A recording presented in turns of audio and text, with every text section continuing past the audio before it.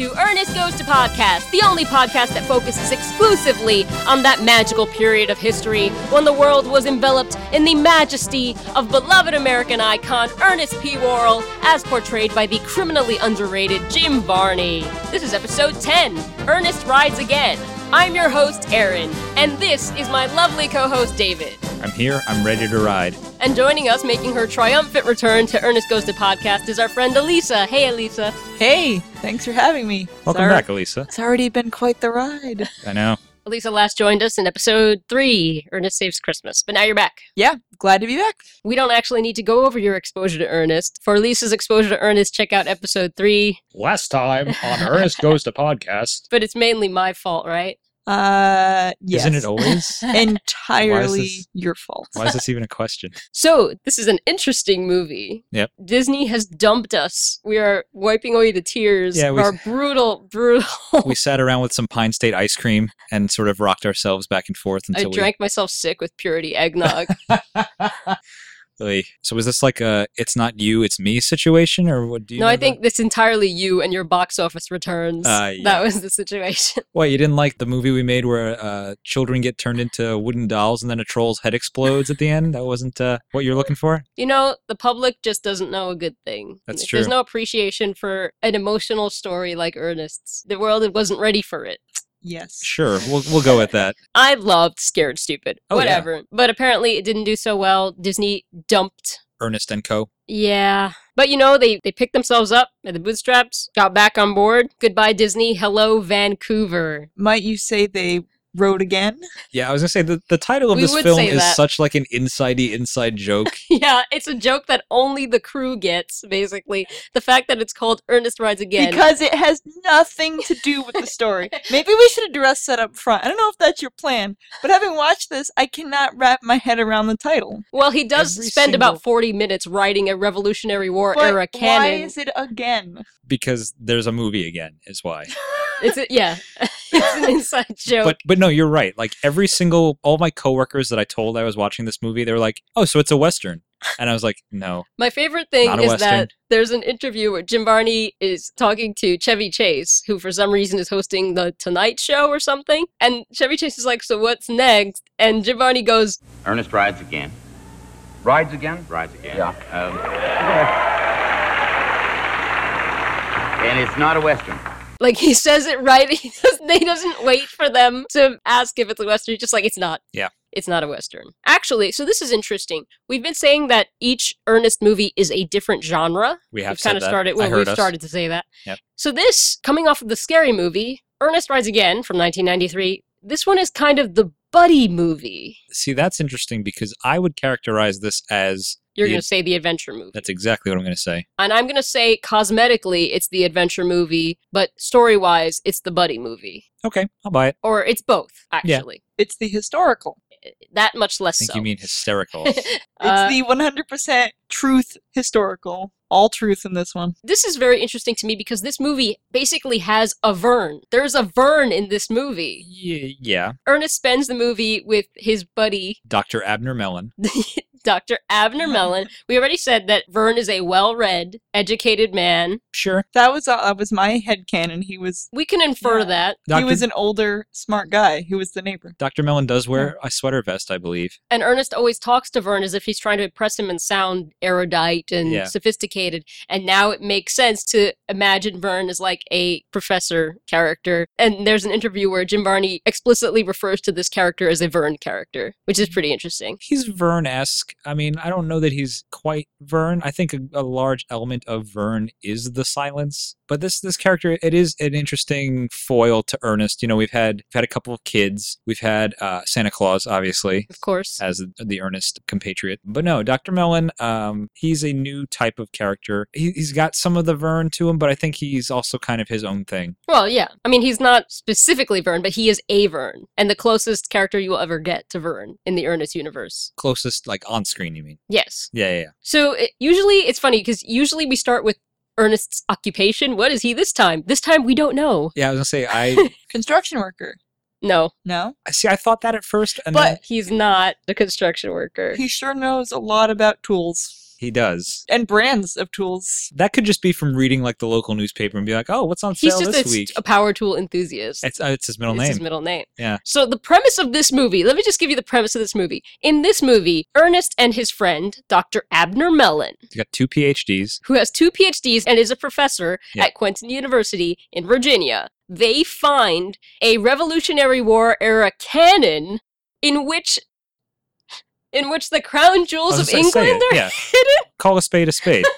A Revolutionary War era cannon underground somehow, which has the real crown jewels of England in it, because of course the ones in England are fake. I mean, come on, guys, we all know this. And also the story of why they were brought over here was to intimidate the colonists. That's right. Sure. Which, one of my notes I wrote down was King George deserved to lose the colonies. That is all. Okay, so yes, that's the story. The adventure part of the story is Ernest fancies himself like an Indiana Jones. Very Calls explicitly. himself Indiana Jones several times, Yeah. and he takes Dr. Mellon on this quest to find this cannon with the crown jewels of England Yes. inside. That's where we are. It's crazy. But no one believes him. Also, I'll point out the plot is strikingly similar to National Treasure. No one believes him that there's this secret course part not. of history, and they are the reputation of the university is at stake, and this man's career, of course, because it's in shambles. it's in shambles, and the university is going to fire him because of his crackpot theory. So is Dr. Mellon, is he the Nicolas Cage Yes. role? Yeah. He absolutely is. Ernest, why do I hang out with you? First, we have to talk about the opening titles of this movie before any of this happens. Yes, the we have- opening titles are amazing. I love these. I love this song. It's been in my head all day. And finally, we have the theme song of our illustrious podcast, That's right. which I had never seen the context for before. There once was a man named Worrell, an amazing song that tells the tale of Ernest P. Worrell, the most moral, upstanding, amiable folk hero. I think my favorite joke in this song is they're talking about like what a great celebrated hero Ernest is, and there's a part where they just say he's inside, as if to imply that like he's a hero that's inside all of us. But then the backup singers just say he went inside, like, oh yeah, he's in the other room. I like it. It's made just me like, laugh. where do you go? He went inside. I wrote down that my favorite lyric was, his skin is smooth and tawny. Yeah, mine too. Oh, I love it. His nipples are quick and brawny, his skin is smooth and tawny.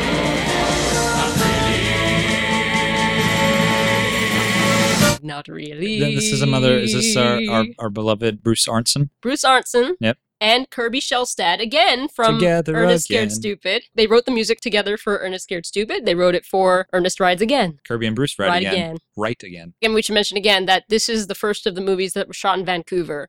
And So what does that mean for our cast? means it's cold. Which Eh. translates to long sleeve Ernest.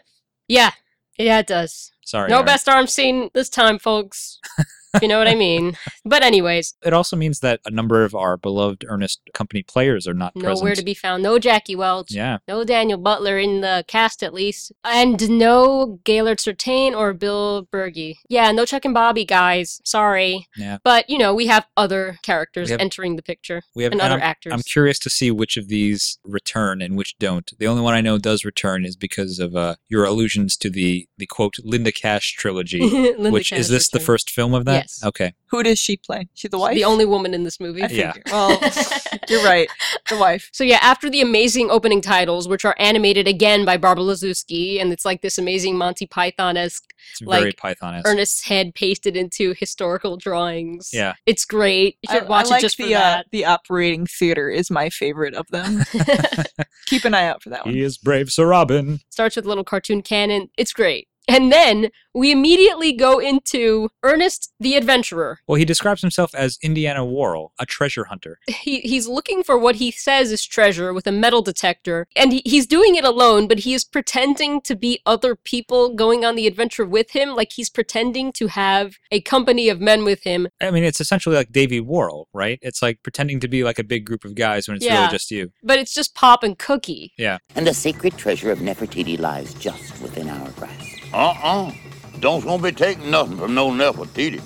She mighty particular about that jewelry. Nefertiti? Yeah, I remember Nefertiti. She used to drive a 36 Chrysler. He makes a reference to a 36 Chrysler. Yeah. Because Pop is just a bunch of Mad Libs and 36 Chryslers in there. Pop is a conundrum that I will never unravel. And now this really is for no one's benefit at all. Immediately, I was like, Ernest, are you okay? Well, Like, this is the most Ernest, are you okay opening ever. I was immediately like, oh, okay. If I was just like Joe Average and I walked into Ernest's garage and Ernest Scared Stupid and he was talking to Kenny, this is what I would actually see. It's just Ernest talking to himself in a bunch of different places without the costumes or lighting or cinematography of the things. Although Cookie has a hat and Pop has a hat. Sure, because Jim Varney needs a hat to be a different character. He does. It's like Ernest just binge watched the Indiana Jones movie It is like immediately that. before this film started. He is now like, I'm an explorer. He really is a kid. I watched Indiana he's Jones playing. and now I'm going to go play. Yeah, exactly. He has a metal detector, which has like a headset. That's so pretty he can- normal. It Yeah. is? I did some metal detecting in my time. So you're an it's expert. it's how you hear like the pings, right? Yep, yeah. So he's walking around with his headset metal detector, and he is narrating the entire thing. He is playing. He's like a child. He's playing Explorer. He says that he's looking for, like... Cleopatra's crystal skull. With a metal detector? No, Ernest. But the thing is, he's not really looking for Cleopatra's crystal skull. He's just looking for whatever he can find. But he's making his own fun and pretending that he's looking... Like, he finds the tab off the top of a soda can. Yeah. A diamond of this brilliance and quality could only have come from one source. From the diamond necklace which surrounds Cleopatra's crystal skull. And then he finds, like, I couldn't identify it, but it's a metal thing with, like, a spring under it that he says is Cleopatra's crystal skull. It's obviously not. We should also say, we're saying he's metal detecting. He's not using, like, go to Home no, Depot no, and buy no, a metal no. detector. Of course Oh, not. heavens no.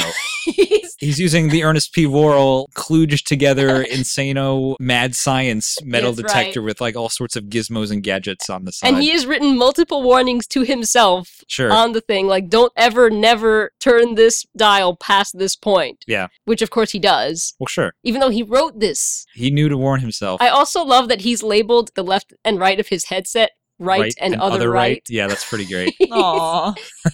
I love when he's playing with his metal detector and it makes a sound and he goes, "Oh, a soon to be discovered marvel sings out its haunting love call." Like he's saying the most wonderful things. He's just having a blast. Yeah, it's play acting. I want to hang out with this Ernest because he makes everything fun. Like, you will do a normal thing, and then he'll narrate about how it's this big adventure and make a bunch of jumbled historical references that don't make any sense. You want to hang out with every Ernest. The Scared Stupid Ernest I want to marry. Okay.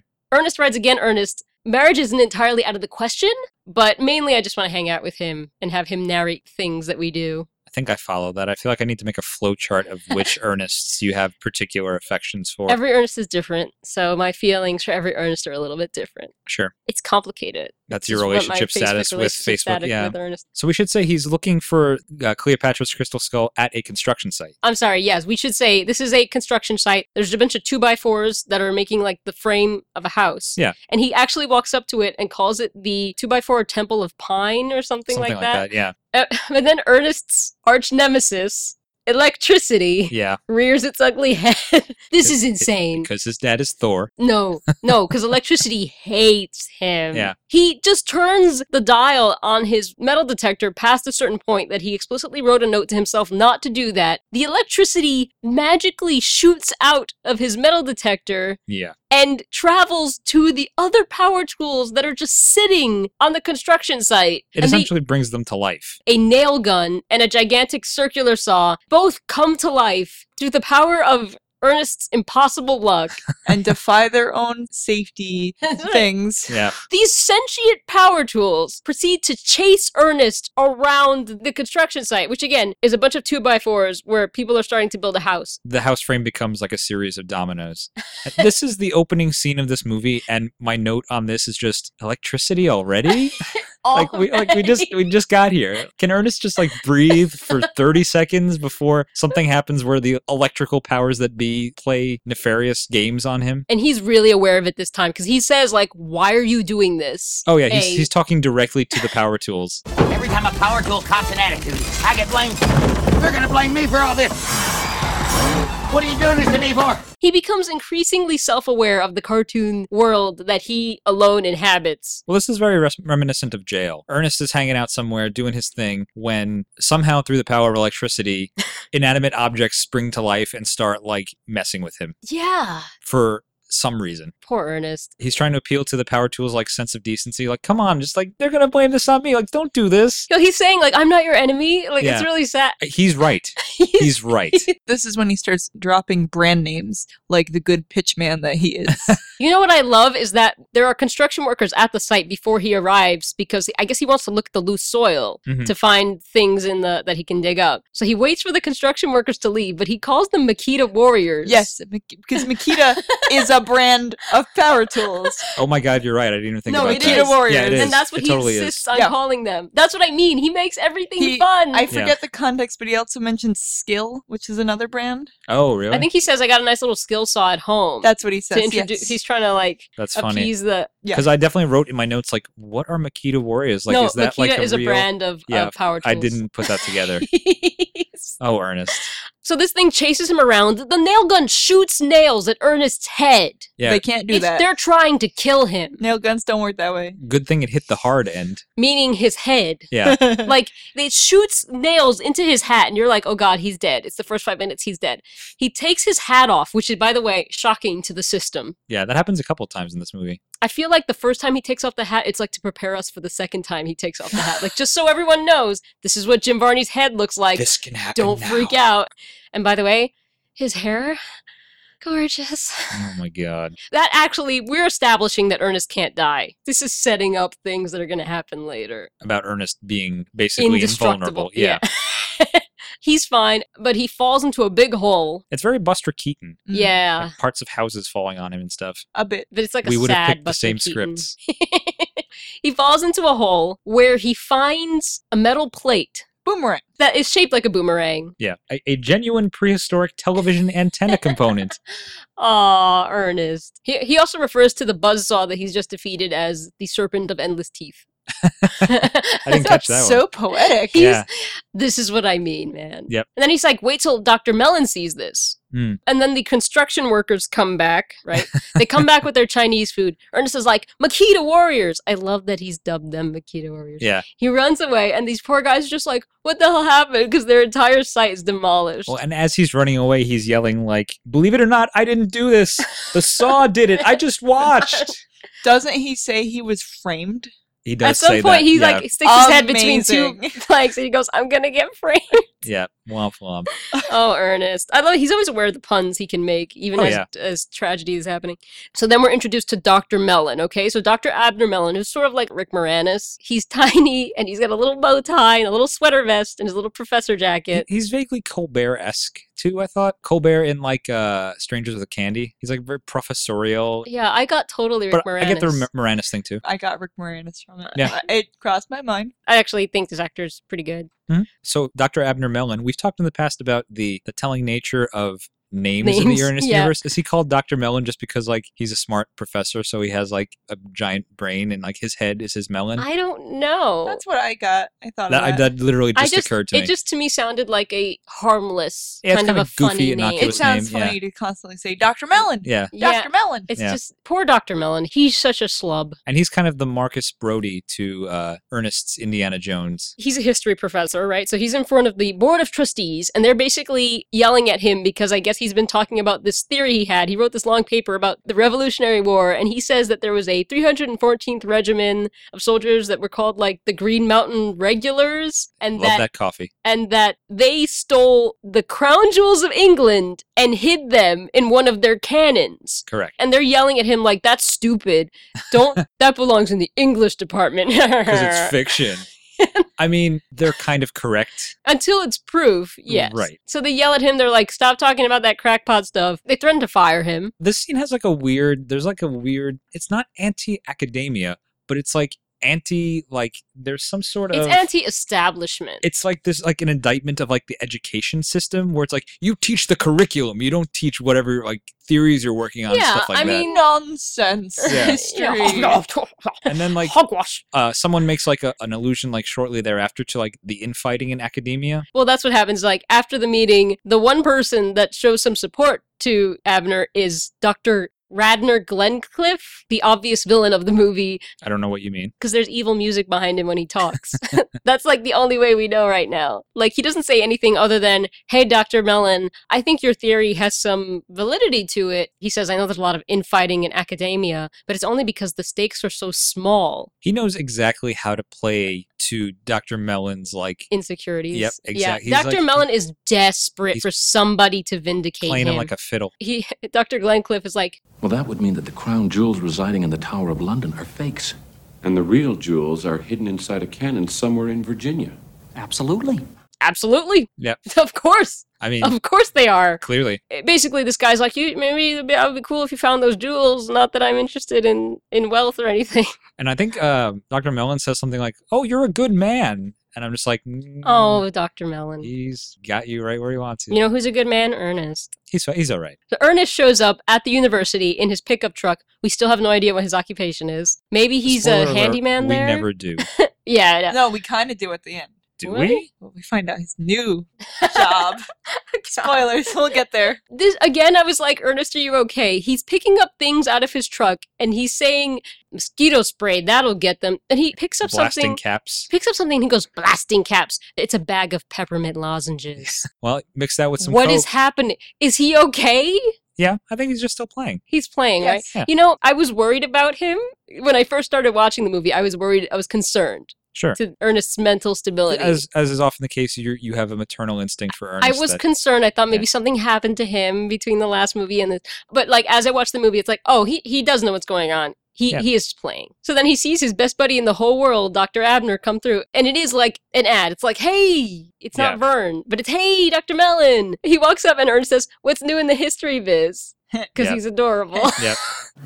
Well, why the long face? I thought you were a hysterical professor. Look, no time for games today, okay? Ernest actually does this thing a couple of times to Dr. Mellon where he does the thing where it's like, what's that on your shirt? And like points to it and then puts his finger and pokes him in the nose. That felt very out of character to me. But he did that in jail. But he did it to take on the affectation of like a tough guy. Here he's just kind of like, why? He's trying to be friends with this guy and Like he's doing it in a stupid way. Like, Dr. Mellon asks like, Ernest, why do you insist on playing these outdated sophomoric pranks? And I was like, that's a good question. he's just trying to be friendly. I guess. It didn't feel like Ernest, but It didn't seem unearnesty to me at all. He's just trying to be someone's friend and being kind of oblivious to, you know, that he's just doing things that annoy them. I guess. And he goes, speaking of outdated, and he pulls out his boomerang that he found. So he actually throws it. He knows it's not a boomerang, but he says it would be a great boomerang. He throws it, and it comes back, and it actually hits this historical book that Dr. Mellon is course. carrying, of course, and it, like, destroys it. He shouldn't have taken it out of the campus know, building.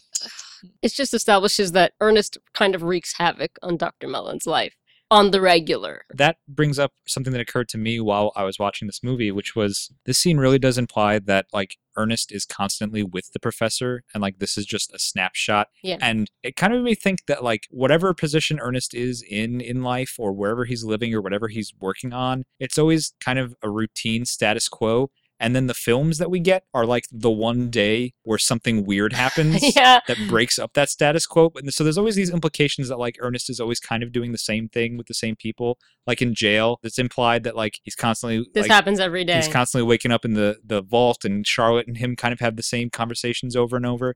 And then it's like the one day where like the routine is broken is what we get, which is interesting. Dr. Mellon actually takes a closer look at this metal thing and he's like, hey, what is that? And he actually decides that it might be important because it looks like a metal plate from a Revolutionary War era cannon. Sure. They actually take it to Dr. Mellon's history lab. Dr. Mellon's cleaning it off and like getting rid of like metal corrosion or whatever so that he can read the numbers on He it. said if there's certain numbers on it, it might be a sign of 314, the I think. pie. Yeah. That it would be proof that the Green Mountain regulars existed. We'll get our coffee. And he's like, yeah, it's a plate from a cannon, and it says 314. He's like, it's true. My theory is true. The Green Mountain Regulars really existed. It's so sweet because Ernest actually says, Well, say, I told you being buddies would pay off. Professional collaborators, perhaps. Ernest is so lonely in this movie. He plays alone, and then he wants to play with someone, and they're like, not now, Ernest. Yeah. And he just wants to be friends with this guy desperately. He's trying to prove that he's a worthwhile friend to have. Every other day is like Ernest finding like another weirdo object in that Aw. construction site and be like, look, I found this. And Dr. Mellon's like, yeah, fine. But then this is finally the day where Ernest finds a thing that is legit. Yeah. I feel like in the past he's bringing him bottle caps and saying, I found It's treasure. very sweet. And Dr. Mellon's just been humoring him. Yeah. And Makes you wonder how they paid met. off. It did. Ernest said it would pay off. He's like, one day I'll find something useful. And he goes out there every day with his metal detector looking for things for Dr. Mellon. So sweet. And we should say, while Dr. Mellon's cleaning this thing, Oh, yeah. Ernest is eating a sandwich that he sort of obliviously puts steel wool onto, Oh, and then God, takes a big yes. swig This of the was hard acid for me bottle. to watch. Because Yes. Jim Varney is just chewing on a steel wool pad. There's no way that's not a prop. You would cut your mouth open so badly. It looks to me like he put it in his mouth. Method actor. Whatever the prop is, he definitely put in his mouth. I refuse to believe that that's I don't actually know. steel I wool. really don't know. No. I hope it wasn't. No. He would spit out blood. I'm sure that what he drinks is not actually acid. Correct. This is a thing that starts happening a lot in Ernest movies, where Ernest will obliviously pick up something else that is right next to the thing he actually wants, but looks exactly the same. That's interesting. And is That's kind of labeled a new gag for poison him. or acid. Oh, get used to it. And so he's chewing on the steel wool sandwich, and then he imbibes acid, at which point he starts foaming at the mouth. This is horrifying. Yeah. It really is. It's interesting that you're reacting this way to this gag because I was like, this is the pen scene from Jail all over again. It's like just super gross again. Because A, that would cut his mouth. B, Sure. it looks incredibly painful. Oh, yeah. That's why it was horrifying to me, and the ink is harmless. This looks like it could hurt Ernest and possibly Jim Varney, and I'm like freaking out. It's horrifying. It's like one of them would be enough, but no. He has to go cut his mouth and then fill it with acid. Oh, sure. It's like a little too far. It's the only way to be sure. I mean, his chewing face is just Yeah. so I upsetting. think that's what made me think of the ink. I was just like, oh. He's like, "Oh." So he spits it out, and it actually starts to dissolve the wall. Doesn't dissolve Ernest, but it like because he's a cartoon. he's fine. But yes, there is a 314th Regiment. They found a plate from a cannon. Someone asked if it's been carbon dated. Yeah, so they go to visit Dr. Radner Glencliffe immediately. They go to show him this plate, right? And by the way, Dr. Radner Glencliffe's office has a bunch of antiquities that are like Cleopatra's, like Dr. Adler points at something. He goes, hey, it's Cleopatra's. And Ernest says it's a tube top. He's like, tube top? Yeah. But then Dr. Vaughn points at another thing. He goes, Ben Franklin's kite. Yeah. That is not Ben Franklin's kite. Stop. This sort of office. His office is nuts. This sort of office of historical objects is such like a cliche trope, and I'm just like, this never seems like a good idea. Yeah, just have him out. A, nothing is protected. B, Yeah. are you like climate controlling your office? That seems really uncomfortable to work in. Yeah, because there's also a mummy in there. It's just like a testament to hubris. Yeah, look at all these things I bought. Yeah, exactly. Yeah, Abner and Dr. Glencliffe start having a conversation where, yes, Dr. Radner asks him, like, is this carbon dated? And he's like, no, but the marks are so you obvious. Can't carbon date metal. Oh, snap. You got science true? I don't Ernest know Rides anything about again. This is true. Oh, yeah, you can carbon only dating is carbon for date organic organic objects. material. Yeah, totally. That's amazing. Yeah. So Dr. yeah. Glencliffe So is for a all, fraud. for all its historical accuracies, this movie is scientifically inaccurate. And Really? they should be I didn't- ashamed of themselves. Yeah, I feel like Dr. Glencliffe is just a fraud. He's a fraud.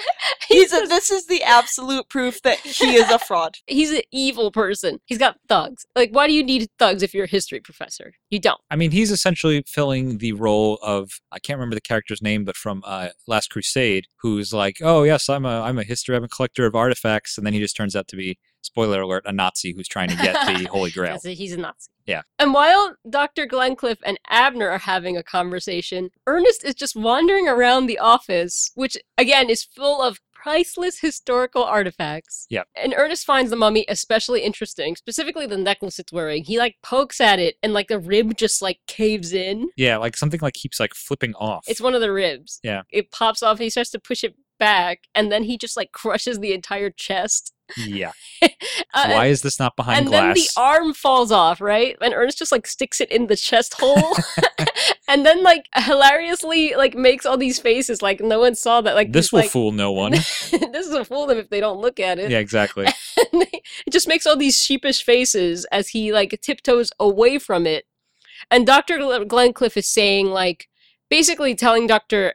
Mellon like, oh well, this is actually a start. You know, this like cannon plate is a start, but like for real proof, I would need like the crown jewels of England. Then I could validate your entire theory and save your reputation career, at this university. So then Ernest interrupts them because the mummy is basically falling to pieces. It's weird to say this, but Ernest is pretty self-aware in this movie. He knows when he's going to get in trouble. He knows weird things happen to him. He knows that what he just did is bad and he needs to get out of there right away. Like he's not as clueless in this movie. I think that's true, and I think even like the play acting that he does is there's a self-awareness to it. Self-awareness, yeah, where he's just kind of like, oh yeah, like the nonsense that I'm constantly saying, like this time, like he's almost kind of like in on the joke more. Yes, he is. He pulls Dr. Abner away, like drags him out of the office, and he's like saying goodbye to Glencliff. He's like, as they say in the history biz, we're history, like ha ha ha. And he leaves, and Dr. Mellon's like, why did you do that? And he basically references Indiana Jones. He's like, remember when Indiana like grabs the idol and the rock starts rolling after him?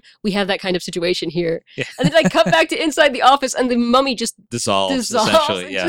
It crumbles to dust. Yeah. The mummy crumbling music made me really happy.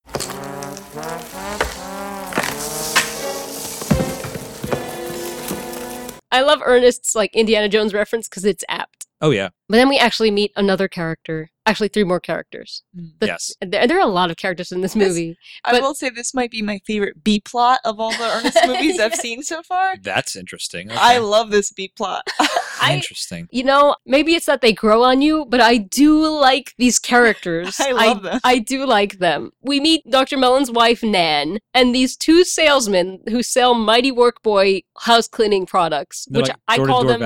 I just call them the Mighty Work Boys. They do have names. Yep. Good morning, man. Fine morning. Nice car. Pay cash? You know, unless this is the cure for the common cold, fellas, I'm afraid you're wasting your time.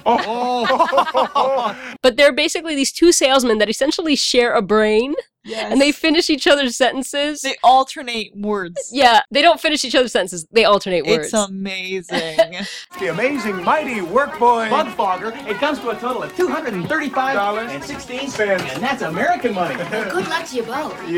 These guys have good timing. This is a bit that they can do together. They're like a comedy duo. They do. And they were like, hey, let's get these guys to do their bit in this movie. That's what it feels like. I feel like they have a rapport and they've been doing this the thing 2 together. actors, you mean? Yeah. I believe that too. And I mean, while we were watching this, I suggested that like this role seemed like it might have been like a Chuck and Bobby thing. Not in terms of like how the characters are played, but just like their purpose in the movie. Well, yeah, we need some more wacky characters. Like we need a duo who's going to be kind of like the B-plot story. And Yeah. like, I feel like it was easy to like, okay, well, we can't get Chuck and Bobby for this for, I guess, location reasons. So let's get these other 2 guys who have a similar rapport and kind of have a shtick that can work in this position. Yeah. And then we've got Linda Cash, the introduction of Linda Cash. Yes. And so I would say, yes, this is the start of the Linda At Cash. last we meet Miss Cash. This is the start of the Linda Cash trilogy. She shows up in 3 Ernest movies. This is the first. And just to be clear, this nomenclature of the Linda Cash trilogy is something that you have entirely pulled out of thin air. Yeah. Okay, just making sure that it's... She's in 3 movies. Yes, So I call it the Linda Cash trilogy. Gotcha. And Disney made 4 movies, so I call them the Disney 4. Like, Got it. this is all very logical. No. We have to call things. It all makes sense. I'm just like the Linda Cash trilogy. It's It not an wasn't like anywhere. it wasn't like a production thing. No. So unless it was, who knows? I think it was. I was gonna say if I was gonna believe anyone knew, I would believe Erin knew. She probably just worked well with them. Yeah. She's playing Abner's wife. Her name is Nan. She wears these ridiculous, like, sporty housewife outfits with, like, bedazzled jackets. And, like, she's very flashy. A lot of Edward Scissorhands. Yeah, she's like a flashy But, Edward like, Scissorhands housewife. You know, but like fashion-wise, it is like 5 years later. It's Yeah. very, very accurate. If Edward Scissorhands was made in 93 instead Flashy of 88, 90s housewife. it's spot on. And she's an interesting character. She's a bulldozer, a ball buster. That's a good way of putting it. In her defense, like Abner is like, at the beginning of this movie, he is like the nebbishiest nebbish. Oh yeah, you no, have he ever totally is. seen. I mean, but that's interesting why he's paired with her. She's like the strongest, It's like opposites attract bulldozer. kind of thing. Yes, she's the Yeah. complete opposite to Abner. She's like a bulldozer woman, just Yep. like stomps over everything to get her way, and he is just like the most passive little like. He's almost like he should almost talk like this, like he's got he's a droopy droopy dog. voice. He's Yeah. a droopy dog. Or he actually reminded me, like I kept thinking that he was the voice actor that played Piglet.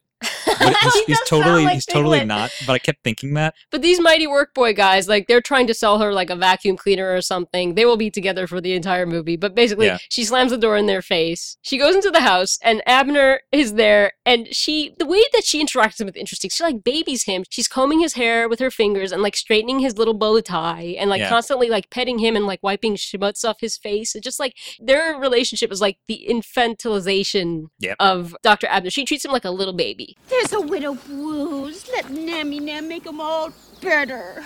There. Absolutely. And she's like, "How did your meeting go?" And he was like, "Well, I will." And she just like, "You embarrassed me again, didn't you?" And I feel for the guy a little bit. Like, all right, it made me laugh, and I also felt bad. maybe let's for not him. take your husband to task immediately. Like, And again, it's like a stop hanging out with that Ernest. He's a bad influence. it is. She is. Dr. Mellon is essentially the '90s kid that's like, "Oh, stay away from that Ernest. He's a bad influence." Yeah. Finger wag. Well, I mean, Dr. Abner is very close to being fired. Yes. But they make this point of she says that she bought a new car, and he goes, "On my salary," and she goes, "Abner, don't yell at me." Like it's such a great like.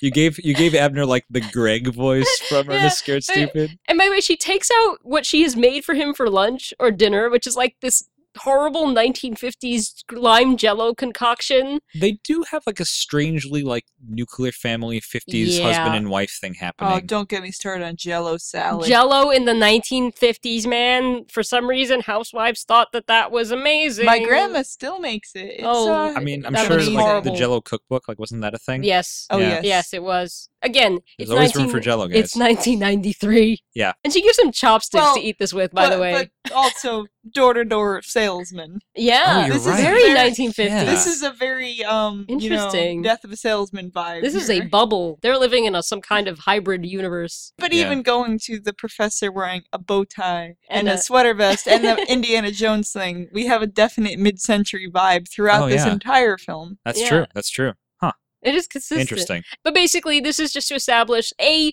Abner's wife infantilizes him. B, she doesn't support his theories. It's just like showing, like, look how emasculated Abner is. Yes, that is set up very well. Very well. Abner's whole journey in this is like to become a man, basically. Essentially, yeah. That's, I mean, Instead of Ernest. that really is And it really interesting. is Ernest has to help Abner become a man. And like he gives him the confidence. now that Ernest became a man in Ernest Scared Stupid, he And can help others along the same Ernest journey. seems very confident in his own masculinity in this movie. Ernest actually seems very confident in general in this movie. Yeah, I'll agree with that. He doesn't have like an entire town berating him He doesn't. for the stupidity of his pretty forefathers. People pretty much leave him alone in this movie. And he's got this other character that is so insecure and Yeah. has such low confidence that Ernest really, in contrast, seems like really self-assured. Yeah. And like he's helping Abner become a man. Like even Abner's wife's name is Nan. We didn't even mention that. Like Nanny. Oh, yeah. Like she's his nanny. She treats him like a baby. Interesting. It's like This the is such a names- deep The movie. names. Once again, Ernest films prove to be much deeper than you might expect. You just need that deep dive. Yeah. You just need to go deep. You need to Just- fall into a hole on a hill And find the uncover treasure. a cannon. Yeah. I mean, I just assumed it was Nancy, but No, they say Nan every. Yeah. I immediately took it as okay, she's the nanny. that's interesting. And yeah, this is the most confident Ernest. I like this Ernest. Again, he's eligible. I'm just What saying, does that not mean? every Oi. Ernest is dateable. Okay, Sure. but this one is. He's carbon dateable. He is. Yeah. Because he's organic. He's organic. Yeah.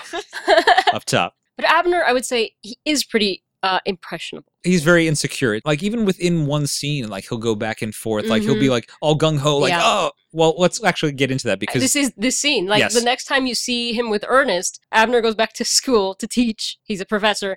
And Ernest is all excited. He's like, okay, so what, like, who are we going to sell our story to? Like, the Inquirer? Are we going to tell them about the 314th Regiment? He's psyched. Yeah. They made a discovery, and he's just like, I can't risk my tenure at the university. I love the things that Ernest says to convince him to go on this adventure with him, because he says, come on, Dr. Mellon. This is how Ernest is really self-aware in this movie. He actually says, through a stroke of incredibly dumb luck, you have the chance to have a 40-pound adventure on a 5-pound test line. I love that line.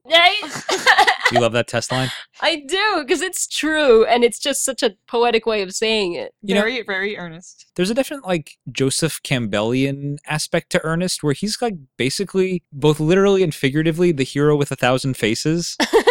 And, like, in this movie in particular, he's kind of like the embodiment of the call to adventure, like that idea of, like, okay, like, yeah, let's do it, let's go. And meanwhile, the main character, who for all intents and purposes is Dr. Mellon, is just like, no, I can't go on the adventure. My wife said I can't go. He's like, Ernest, stop. Finding Goliath is nothing more than a fiction. Like, the way he talks is absurd. Yeah. Like, but Ernest is relentless in this movie, and like he's like, well, I have faith in you, Dr. Mellon. That is actually what kind of touches Dr. Mellon, because he's like, really? And like the smile that Ernest gives him is just like so genuine. Just my luck. Ernest P. Worrell is my only ally. As the day is long. Yep. And Ernest is like, come on, so are we gonna do it? Are we gonna do it? Like, he calls them all these like things. He's like, come on. All these duos, yeah. Stanley and Livingston, Sonny and Cher. I mean, Dr. Mellon says, no, I'd have to have the brain of a 6-year-old to even consider it. And again, Ernest is incredibly self-aware. He just like smiles at him like this really knowing smile. Like, I know that's me. Ready when you are. So I'll go start up the truck. So he convinces him. It's interesting because Tom, when we were talking about Hey Vern, It's Ernest, Tom said that he actually felt like Vern was a very impressionable character because he would go along with these things with Ernest. Yeah. And that seems like the kind of Vern that Dr. Mellon is. Interesting. He's like a Hey Vern, It's Ernest Vern. I can see that. Because he is going along with Ernest. It takes some convincing, but he goes. Yeah. And they go into Nan's new car, which Ernest wants to drive. See, I tell you, he likes driving. He does. Yeah, I thought about that too. He's I like, never get to drive new cars. Yeah. And by the way, we get our first scene of the English. Yes, I was gonna. The music cue. That music cue. It's like the most stock. We see Big Ben. Yeah. England. There's like a chyron that comes up at the bottom that says like London, England, with that picture and that music, and I was like, really? You don't say.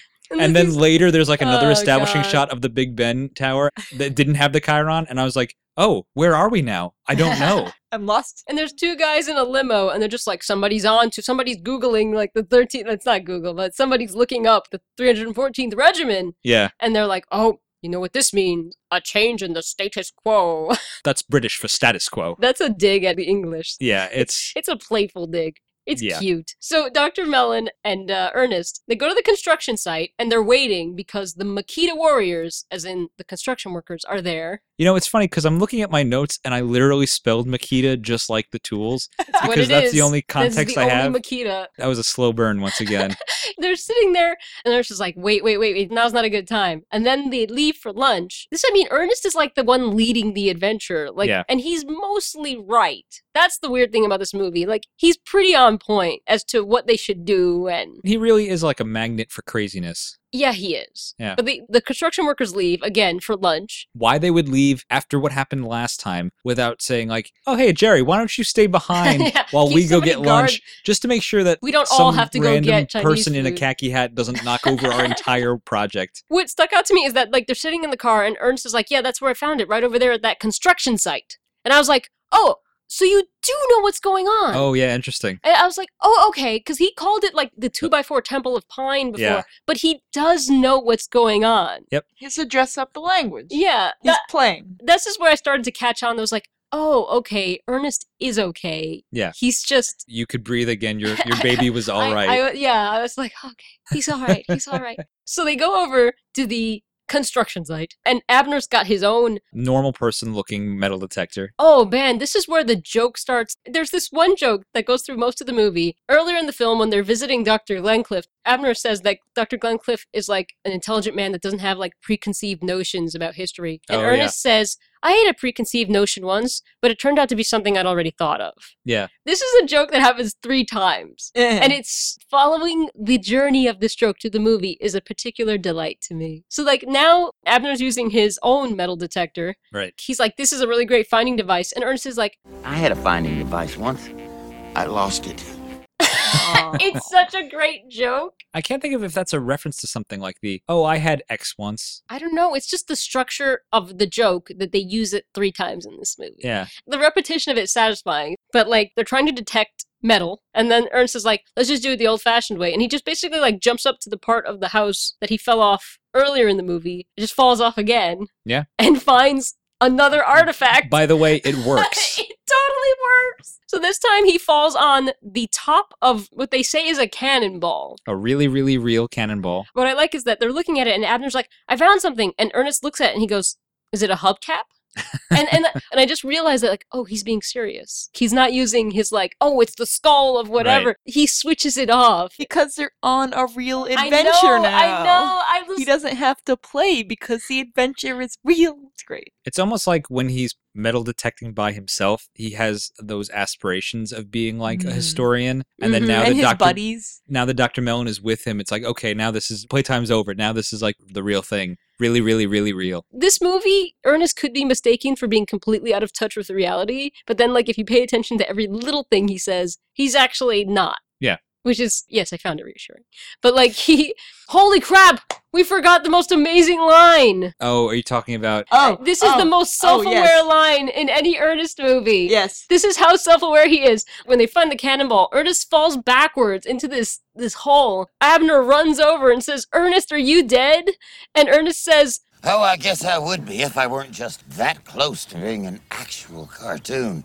Yes. Yeah, and that line happened. I was like, did I mishear that? Like, no, did he say it? Did he look at the camera and wink at me? I think he did. And the iris out around his face. I was like, oh, he said it. He said the thing. It made me so happy. I was like, okay, more than any other Ernest, he completely understands what's going on. And at this point in the movie, Nan, Abner's wife, realizes that her car is missing from the driveway. And she's great because she's like, Where's my car? She's like, Abner, no, it's not our car, it's my car. At which point I was like, all right, hold on a second, lady. Let the guy drive the car. It's fine. I do like how unapologetically. Oh, yeah. She owns it 100%. Yeah, she might be a harpy. That's a good word. The worst, but she owns it, and I appreciate that she owns it. She's not the worst, but a bulldozer is the correct descriptor. Yeah, I love this because she has to go somewhere. So she's like, oh, there's those 2 salesmen. They're taking me. She walks right in front of their car. Yeah, it's She's not, puts her hands out. It's not a question. Take me to the university. Yep. I wish I had her confidence. That's why I appreciate her. So Abner and Ernest have found this giant cannonball, right? Yeah, they're trying to like triangulate the position that the cannonball came from, essentially. Right. So they're looking around like for the actual cannon. Right. Dr. Mellon is digging. Ernest is eating a gigantic sandwich. Yeah, I realized at this point that Ernest's job in this movie is just to eat sandwiches. Oh, this is the second time he eats a sandwich. Yeah. Thankfully, this one is not stealable. No, it's huge though. It's like a hoagie. It is, It's yeah. really... And then Ernest sees a little lizard. And he gets distracted by it. He becomes like enchanted by this lizard. Isn't this one of those little lizards that when the tail falls off, it can grow another lizard? He starts asking, does it take a couple of weeks or is it overnight? Reasonable questions, I think. He's curious. Yeah, he's just inquisitive. Is this the part where Abner kind of gets like too aware of like the ridiculousness of what's happening? And he's like, how is this happening to me? I have 2 PhDs. How is it that I'm here with a refugee from Sesame Street? Yeah. Which I was like, all right, hold on a second. I love that line. Dr. Mellon, we don't have to throw Big Bird and Company under the bus just because you're feeling bad about yourself. That's not a dig at Sesame Street. It's a dig at Ernest. No, I know. But I was just like, he's not good enough for any one of us Street. anyone else would be proud to be a refugee Yeah. from Sesame Street. So let's watch our words here. Oh. Also, I surmised at this point that of Dr. Mellon's 2 PhDs, one of them was in exposition. He's like, I'm a professor. He went to grad school. And Ernest like follows this lizard into this little hole where if you shout down to it, there's an echo. Ah. So Ernest is like, hey, Dr. Mellon, come see this. And he's shouting into this hole that echoes very loudly. Bud, Shackleton, Perry. Don't worry, lads. We're going to lower a line down into the ice cave.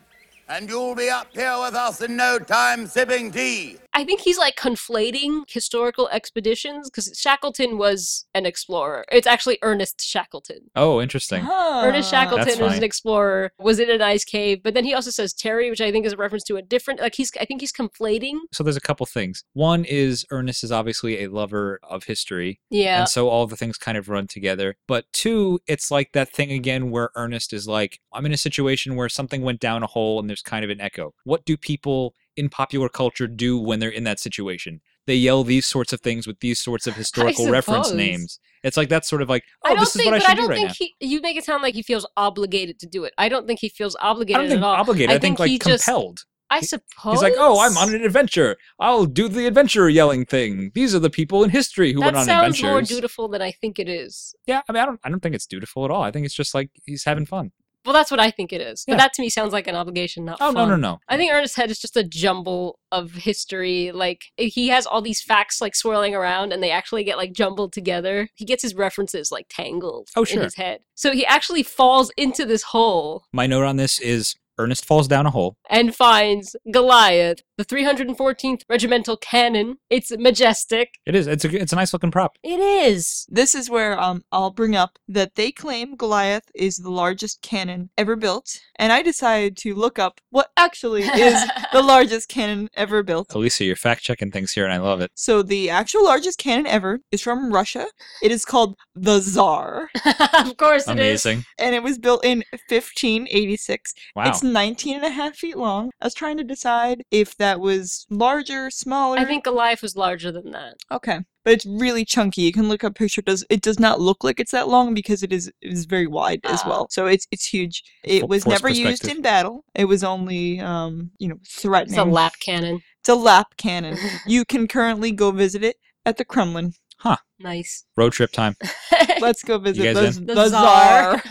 And so Czar of jars. they find this huge cannon. Dr. Mellon is, ecstatic.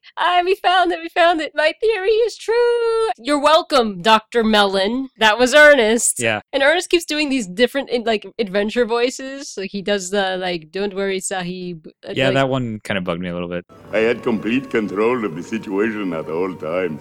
Thanks for shopping with us. A little bit. Don't do that. He does a voice that's essentially either the one Nazi guy or Belloc from Yeah, he Raiders does the of the Nazi Lost guy Ark. from Raiders of the Lost Yeah. Ark. I see you have found the Ark for us.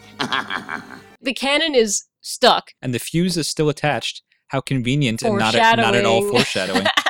So at that point, Dr. Mellon says, oh, those regulars must have left in a hurry. And this is the complete journey of this joke that I love, where Ernest goes, I was a regular once.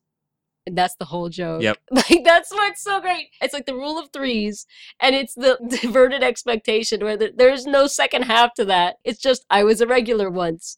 Because you can't be a regular once.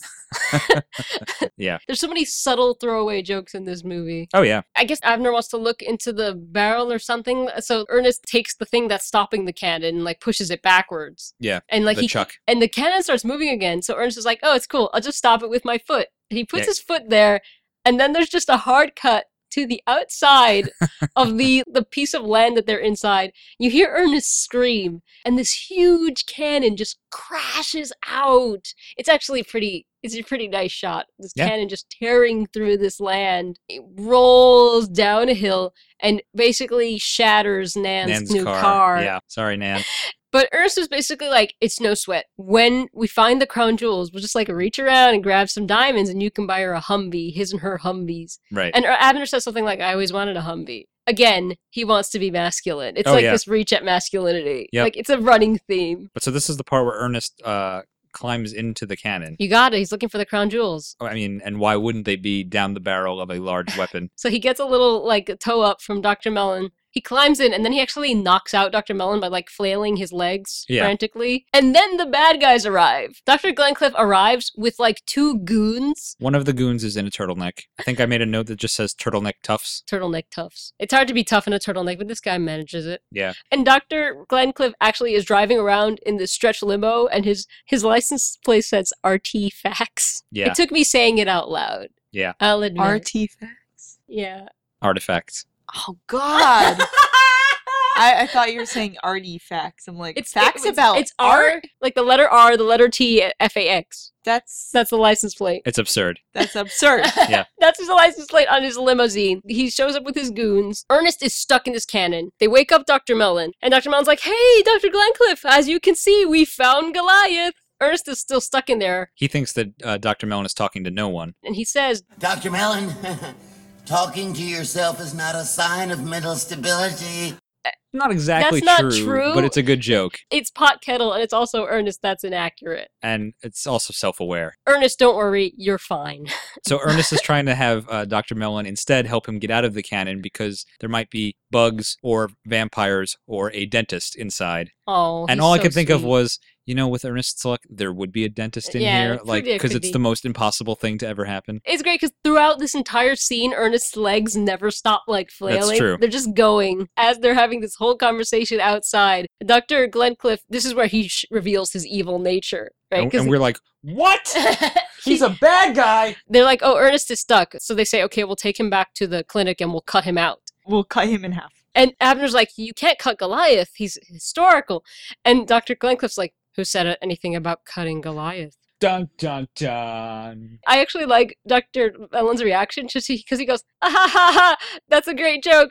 Humor's a little dark for my tastes. Even Dr. Mellon starts to get a little self-aware there. I think he knows as soon as Dr. Glencliff said that he's 100% serious. But he immediately is like, let me just pretend for just a second that everything is okay. You're not evil? Right? You're not evil! Yes, you are evil! Okay, oh, no! I gotta go place. So they basically kidnap Dr. Mellon. They attach the cannon to a tow truck that one of the toughs drives. So it's the tow truck dragging the cannon along. Ernest is still stuck inside. Dr. Mellon is riding front seat in the tow truck, and Dr. Glencliff and his other tough are in the other following limo. In the limo. And for all the buddy movie posturing that this movie does, this is the part where it straight up becomes like an adventure film. Because it's like a long road drive with various parts. It starts with Ernest still stuck in the cannon, and then escalates from there. Meanwhile, Nan and the mighty workboy salesman find her wrecked car. She's on Abner's trail. She just wanted to find her car. Well, now she's like, okay, well, now I'm finding my husband. Yep. She's going to kill him. Oh, yeah. So they're driving Ernest and Dr. Mellon back to the university, I imagine, but they are going to chop Ernest into little bits. Sure. They're inside the limo, and the thug is asking Dr. Glencliff, what do we do with the leftovers? It's disgusting. This guy just seems really eager to have a man cut into bits. Yeah, he's evil for... evil. Not only is he a history enthusiast, he's also an evil enthusiast. Yeah, but Ernest actually wheels out of the cannon because there turns out to be a tarantula. Technically not a bug, so he was not correct. There's a tarantula in the cannon. Yeah. Tarantula native to Virginia. And I love that as soon as Ernest notices it, he goes, how cute. Oh, yes. 8 beautiful little hairy legs.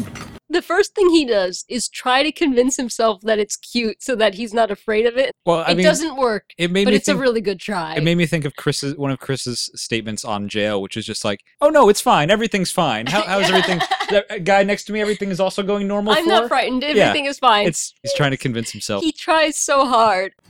200 cute little beady eyes and...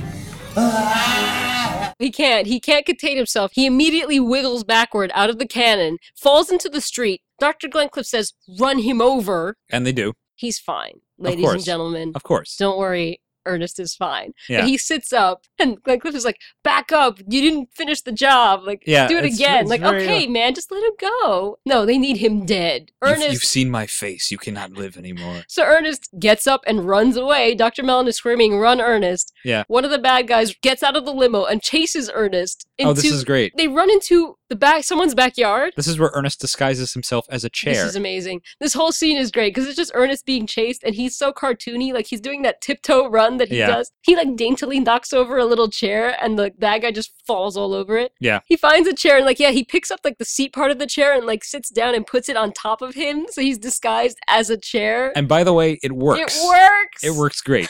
He's a cartoon. This is the most Looney Tunes scene. Oh yeah, it's absolutely. 100%. So the bad guy runs in. He is like, where did he go? Because Ernest is now a chair. Raymond Scott playing. Yeah, and then Ernest gets up and runs away. The guy keeps chasing him, and then he finds a clothesline. Oh, yes. The clothes hanging on it. It's like a floral print. Yes. And a walker. Because, you got to put your walker out to dry and your pearls and your neck brace. Maybe he had those on his person. That's what's inside the vest. Yeah. Yes, I would imagine, actually. That's bizarre. He ducks behind this towel, and he comes out as Auntie Nelda. Auntie Nelda. I should say the rare chase variant figure of Auntie Nelda, where she's in like a it's not a green dress. It's like Yeah. this colorful floral Well, I mean, print. every wig is different, but that's neither here Where nor did he there. even get that? That wig was on his person also. Auntie Nelda, God, it never fails. I have to say, it always works. my Auntie Nelda note on this part, she earned 4 exclamation points after the name Auntie Nelda. We get a callback to Auntie Nelda's dead son, Jaime. Jaime. You're just like my second son, Jaime. I had to teach him manners. He's dead now. He basically, he's like, you have... Why is that so funny to me? She tells the guy, like, you have no manners. Again, it's Ernest. Ernest, as Auntie Nelda, is like, oh, you have no manners. And I remember when we were watching this, like, because then essentially what happens is Auntie Nelda punches the guy in the face and knocks him out. And I was like, yeah, go Auntie Nelda. And you were just like, that's Ernest. I know. Yeah, I did. It's like, David, that's... I was like, nope, my love for That's Auntie not a Nelda different will never person. diminish. Yes, it is, because Ernest becomes a different person. Auntie Nelda is great. Yes. I gotta say, Auntie Nelda never fails. Even when it failed, it wasn't Auntie Nelda's fault. Like, it Sure. wasn't, it did work. Ernest Like, just couldn't support the weight of those That's right. shackle Yeah. ball breasts. fair enough. Yeah. It's great how it's just infallible. But That it's is not- exactly the word for it, without fail. It's something that Ernest can just pull out and Yep. just be like, this will work. This always works. You know, actually, in that last extra, we read an article that said that Ernest was not adept at subterfuge. Yes. He completely is. Oh, yeah. He's really great at it. Yeah, and I guarantee you he knows what that word means. I guarantee you. So then Ernest, as Auntie Nelda, decks this guy. Yep. We see him kind of start to remove the neck brace and start to morph back into Ernest. And still in the Auntie Nelda persona says something else about Jaime. The guy's unconscious and he's like, he looks just like Jaime or something like that. An emaciated spider. So, Ernest, Starts chasing the tow truck. God bless him. So at this point, Dr. Mellon is still riding shotgun with the guy who's driving the tow truck that is pulling along the giant cannon. Yep. Ernest runs over to where the tow truck is, and he actually he narrates He's his narrating running. his run. Yeah. Using his Olympic-trained legs, Indy rockets to the professor's rescue. And he jumps in front of the tow truck and he yells, "Stop in the name of the Sheriff of Nottingham." I don't know what Which he's talking I don't know about. why. Yeah. It's like a vaguely British historical I think he's just allusion. pulling, a name. Because it's an English canon, so. Yeah. What's like a British thing? Yeah. So the guy driving the tow truck actually doesn't stop, and Ernest makes in rapid succession, makes about 4 different reaction faces to He the does. fact that there's a tow truck bearing down on him. He's hit by the tow truck. Don't worry, kids. He's fine. And I said this to you while we were watching it. Dr. Mellon is not like, oh my God, you hit Ernest. He's like, hey, no fair, you hit Ernest. And it's like, your friend just got run over for the second time. It's like a very kids movie reaction where we don't want a horrified reaction here because that would be frightening. I guess. I don't know how aware Abner is of Ernest's Ernest's indestructiveness. unkillability. Yeah. But I wanted him to have a little bit more, even just be like, he's definitely upset. he's more upset in the sense that this guy driving the truck broke the rules of whatever this It's a adventure weird line. is. I think the key point is you hit Ernest. Oh, sure. I love that Dr. Mellon, he keeps talking to this guy driving the tow trucks. It's like, young man, if you might fare better if you had a secondary education. And the guy driving the tow truck just keeps knocking him out. Yeah. And then he wakes up and then the guy hits Ernest and he tries to judo chop the guy. He's Yeah, like, you hit Ernest. And he tries to hit him and he just immediately gets knocked out again. It's very sad. It really, yeah. This is the Nebuchadnezzar guy trying to do the manly thing, and it's not quite working yet. No, but Ernest is fine. He's actually basically still on the front of the tow truck. He pulls himself up. Well, so this is essentially, again, an Indiana Jones Yeah, scene. This It's- is very Raiders of the Lost Ark. Absolutely. He's yeah. on top of a moving vehicle trying to get the driver out. I feel like I want to take this scene and just cut, bum, bum, bum, bum. I'm pretty sure bum. there's just shot for shot in some parts. Oh, I wouldn't be surprised. Interesting. I wouldn't be surprised, yeah. Although at no point does Indiana Jones on the hood of a car say, I'm one of the new boys on the hood. Are you sure?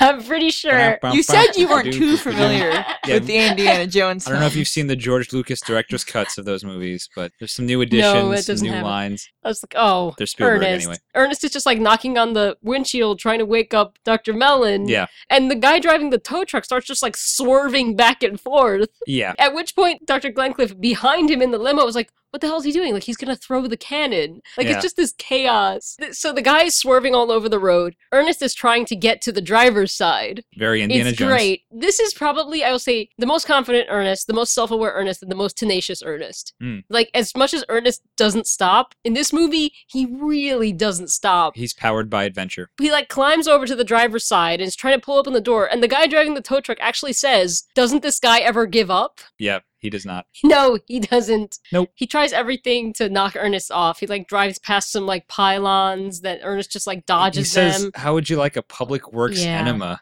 Yeah. Yoinks. I was really confused Yikes. by that line. They must have chose that word because it's not the most appropriate word, but it's the only one that's appropriate. With friends like that, who needs enemas?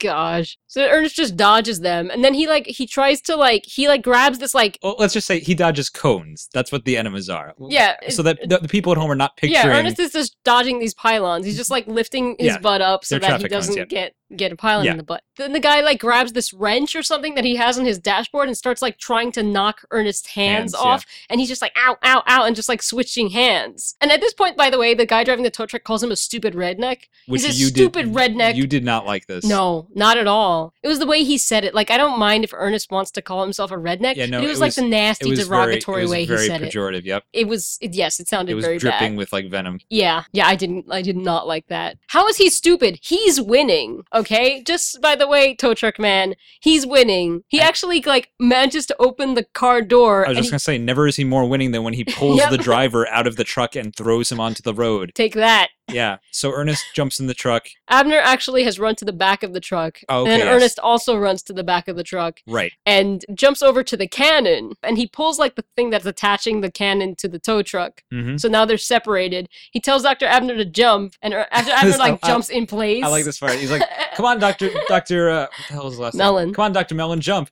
And Dr. Mellon just does like the most like tiny like like like little he hop. just jumps in like one place. And I'm like, womp womp. This is one of my favorite jokes is that Dr. Mellon says that must be like 13 feet. And Ernest said this is no time to be superstitious. Yep.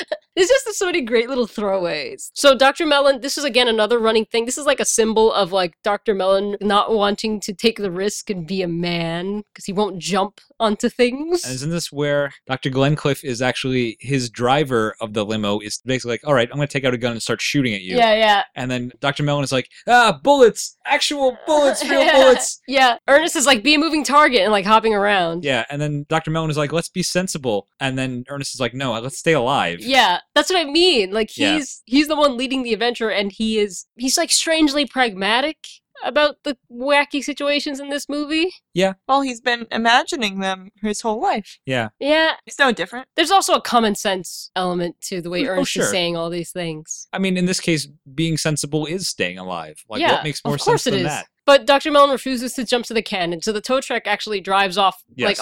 it careens off into the woods, and Dr. Mellon like jumps off as it's like settling. But Ernest is still on the cannon, so he climbs on top of the cannon. And Right? now the title of the movie Half comes into play. This starts the, I don't know what it is, 4 Oh hours my of the God. movie on which Ernest is sitting- riding a cannon through the hills of Virginia. Oh, And by hills, God. I mean suburbia. Yeah, I just wrote, this starts an extremely long ride to the movie where he rides this cannon for about 40 minutes while Yep. everyone chases him. Yep. He, It's crazy. There's so much riding of that cannon. it's so great because it actually starts to come to a stop. And Ernest is like, phew, I'm off of this thing. And he starts to climb off, and then it just starts moving in the other direction. And Yeah. he's like, oh no, I knew it was too good to be true. So Ernest is now just like riding a gigantic cannon on this countryside road, and a bunch of insanity happens. Yeah, he rides through like somebody's like backyard party where there's like a weird Yeah, mime. it's like this community picnic or something. Something There's like a that, lot of yeah. people there, including like a bad mime that nobody likes. Yeah. Oh my God. You just see the mime like trying to do things, and people are just ignoring him or I don't. pushing The through way him. that mime is like up in the camera's face is really uncomfortable. This is an Ernest movie. There's no place for characters up in the camera's face. No. Maybe I'm used to Ernest, so seeing this mime, I don't like him. So pretend surrender to like, the who's throne. that? It's not Ernest. Yeah, get out of here. But Ernest comes crashing through. Get out of the way! I don't want to kill anybody! Not even that bad, Mom! Watch out! Get out of the way! At first I was like, Ernest. that's a weird thing for Ernest to say, but then I was like, no, that's kind of funny. No, that's though. funny. Yeah. He yells at another woman like, badly dressed woman, get out of the way, move. He always has time to make observations. That's really funny. He demolishes this picnic. Yep. Goes right through. Abner runs through after him. And meanwhile, back at the home of Dr. Abner Mellon, the English, they're like the Secret Service for the Crown. Yeah, there's like a main dude who has like this, what you think is a MI6. Yeah, they're MI6.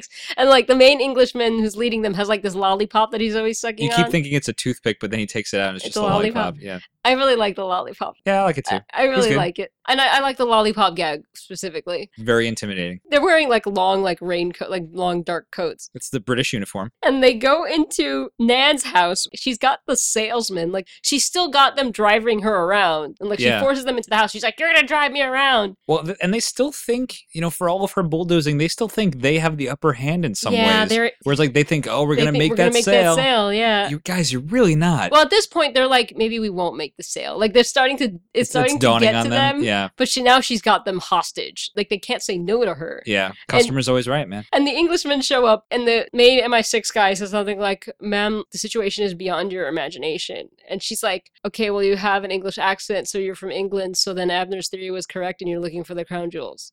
Like, so some of that doctorate in exposition rubbed off on her. Well, and they're like, okay, well, I guess, yes, that is essentially what's happening. And at this point, Ernest rides by on a giant cannon. He rides again. With Abner chasing after him. And they're all like, oh, there it is, let's go. MI6 take off after Ernest. Nan and the Mighty Workboy salesman basically make a deal. Like, okay, we'll drive you around for like 12%. They want a cut of the... Yeah, exactly. She says like, gentlemen, that's blackmail. It's not. It's that's not what blackmail exchange. is, guys. Yeah, that's payment for services rendered. Now, everyone in the movie is chasing after Ernest on the cannon. We are full into the chase scene. Everyone. And Ernest has no control over this thing. It's just going. He's like trying to steer it. He can't. He sees Abner and he's like, Abner, jump over here. Again, Abner's like, I don't jump. I'll try to find a crossroad. He actually finds a go-kart. Thank God somebody left that there with the keys in it and all gassed up. It's weird because they put like a Rick Moranis looking guy in a go-kart around the same time Rick Moranis was in a go-kart in Little Giants. I was just like, oh. That must be a coincidence. But it struck me. The image of the little guy in the go-kart struck me. So he speeds after Ernest on this go-kart. Poor Ernest. He happens upon this weird couple that's driving a motorhome. Oh, this is so bizarre. They're talking about how great it is to travel with like no tethers. They're like life on the open road. Amen. And then they see Ernest. They're really just like, again, the calm before serene, the storm, like set up to like... Good timing. They see Ernest speeding towards them on a giant cannon. You knew this was coming. And poor Ernest. I don't know why they don't just drive around him. Yeah, that I makes no don't know sense. why, but they don't. And Ernest is trying to go around them. He can't steer it. He actually says, like, this must be what it was like before power steering. But, like, or any steering. He tries so hard to turn the thing. They try not at all. Yeah. So the cannon crashes into their windshield, and they think they say this is one of those carjackings. Because they think it's a carjacking because it's basically a gun. Because the cannon is pointed right at them, yeah. But it's not. It's a giant cannon. God, it's so stupid. It's road pirates. Oh, God. They say it's an alien spaceship. They say a lot of things. These people are nuts. That they don't say pirate? No, they don't. If anyone was going to have a cannon. It's definitely not an alien. It's clearly a man on a Are cannon. there any pirate jokes in this whole thing? I can't recall I any. don't think so. Maybe they were what like... a waste. If anyone would make one, it would be Ernest. They probably were holding on to them for an actual pirate movie. The Pirates of, what was it? Pirates of the Plane. The movie that Jim Varney was supposed to be a pirate in. Right. So I should also say, in the cab of this RV where this couple is driving, are some Tulip Brothers products. Oh, really? I didn't even notice them. Yeah. Oh, that's cool. They exist in this universe. Oh, yeah. But poor Ernest. They decide that what they should do is hook Ernest with a fishing line. It's like Why? Why? Why does Ernest always get hooked with a fishing line? I don't know that he always does, but this is definitely the second time in his life, because we know that this has happened to pretty much every Ernest as a child. No, because doesn't it it happens once with Pop. Is that in Family Album? It's in Family Album and the Disney thing. So isn't that like 2 times? I assume they are different Ernests in different universes. Lord, here we Sorry, go. I don't think of them. I don't think of any 2 Ernests as the same person. What? I don't. But I assume Sure. every Ernest has had this happen to them as a child. Sure. Okay. So Definitely. what I'm trying to say is this has happened to an Ernest before. This has in happened one of, to this Ernest in one of the Splinter before. cells. Yeah. Yeah. So he gets hooked to this fishing line, but it hooks him in the mouth. It's like his cheek. It's awful. And the lady is screeching like, "Get him, Frank!" She sprays him with like bug spray. Oh, that might actually be the Tulip Brothers product. Oh, I can't remember. Poor Ernest. Yeah. Try to sling him off now, Frank! I'm swinging! Throw me back! No! I'm out of season! He's being tortured up there, and like Nan and the Mighty Work Boys drive up and they see Ernest, and she's like, "Ram him!" Like everyone is after poor Ernest. This is a chaotic scene because also the MI6 English people decide that they're going to make a roadblock that the cannon's going to go through. This is a terrible idea. As if he has any control over the cannon whatsoever. He doesn't. It's actually pushing the motorhome backwards now that it's crashed into it, and Right. it's chaos. Let me clarify. A roadblock is Yeah. not a bad idea. A roadblock made almost entirely of human beings Yes. is a bad idea. And Yeah. will almost unequivocally not work for what you're trying to do. It's like the biggest cannon that's ever existed, apart from the Tsar. The main Englishman, he goes, "Don't shoot unless they don't stop." Right? Yeah. They don't stop. Okay? The motorhome and Ernest, which is now attached to it, go through, like, this And is we should also say you're calling them the English, and it sounds like you're being like all the English reductive. people. No. It's no. It's just the English. None of these people have names. No, it's I just don't know the who they- English people. Are they MI6? On Her Majesty's Secret Service. That's what they say. I have no idea. That is- And then later they're like, Ernest, your father, he was a secret agent with us. Oh Come with God, us. stop. So they're just standing there waiting for the cannon to stop. It doesn't. Why? They all jump out of the way. They're like, "Whoa!" And they jump out of the way. And my favorite part is that the main guy spits out his lollipop as he Yeah. yells. It's the So best. It's one of my favorite shots. Because they're British. It's just a lolly. He spits it out. He goes, "Run!" And they jump out of the way. The cannon goes crashing through. Ernest and the cannon actually somehow pulled out of the motorhome. They detach and they just go right past the motorhome. Yeah, there's some weird cartoon physics happening there that I don't quite I don't even remember. know what happens, but the fishing line gets like painfully like ripped out of his mouth. If it was reality, his cheek would just be in shreds, but that doesn't happen. He's fine. So at least we've gotten rid of the trailer couple. Yes. Thank goodness. And Abner is driving around on a go-kart, and he catches up to Ernest, and Ernest he really wants him to jump on the cannon with him. He really would like some company on this Call cannon. to adventure. And Still he's like, happening. "I can't." And then Ernest like sees a drain pipe ahead, and he's like, "Okay, you see that drain pipe ahead? Crawl out on that drain pipe, and I'll snatch you off like a mailbag on the Pony Express." I like how quick-witted he is. And he knows his history. Yeah. Again, more history. Yep. He makes a history reference, and he has a decent idea about what to do next. And you know, Ernest is often the first one to use obscure historical references. Mm-hmm. Hanging out with Dr. Mellon, it's probably a good idea. He's a professor of history. Yeah. So Not a bad team. I think they complement each other. they're an odd couple, to be sure.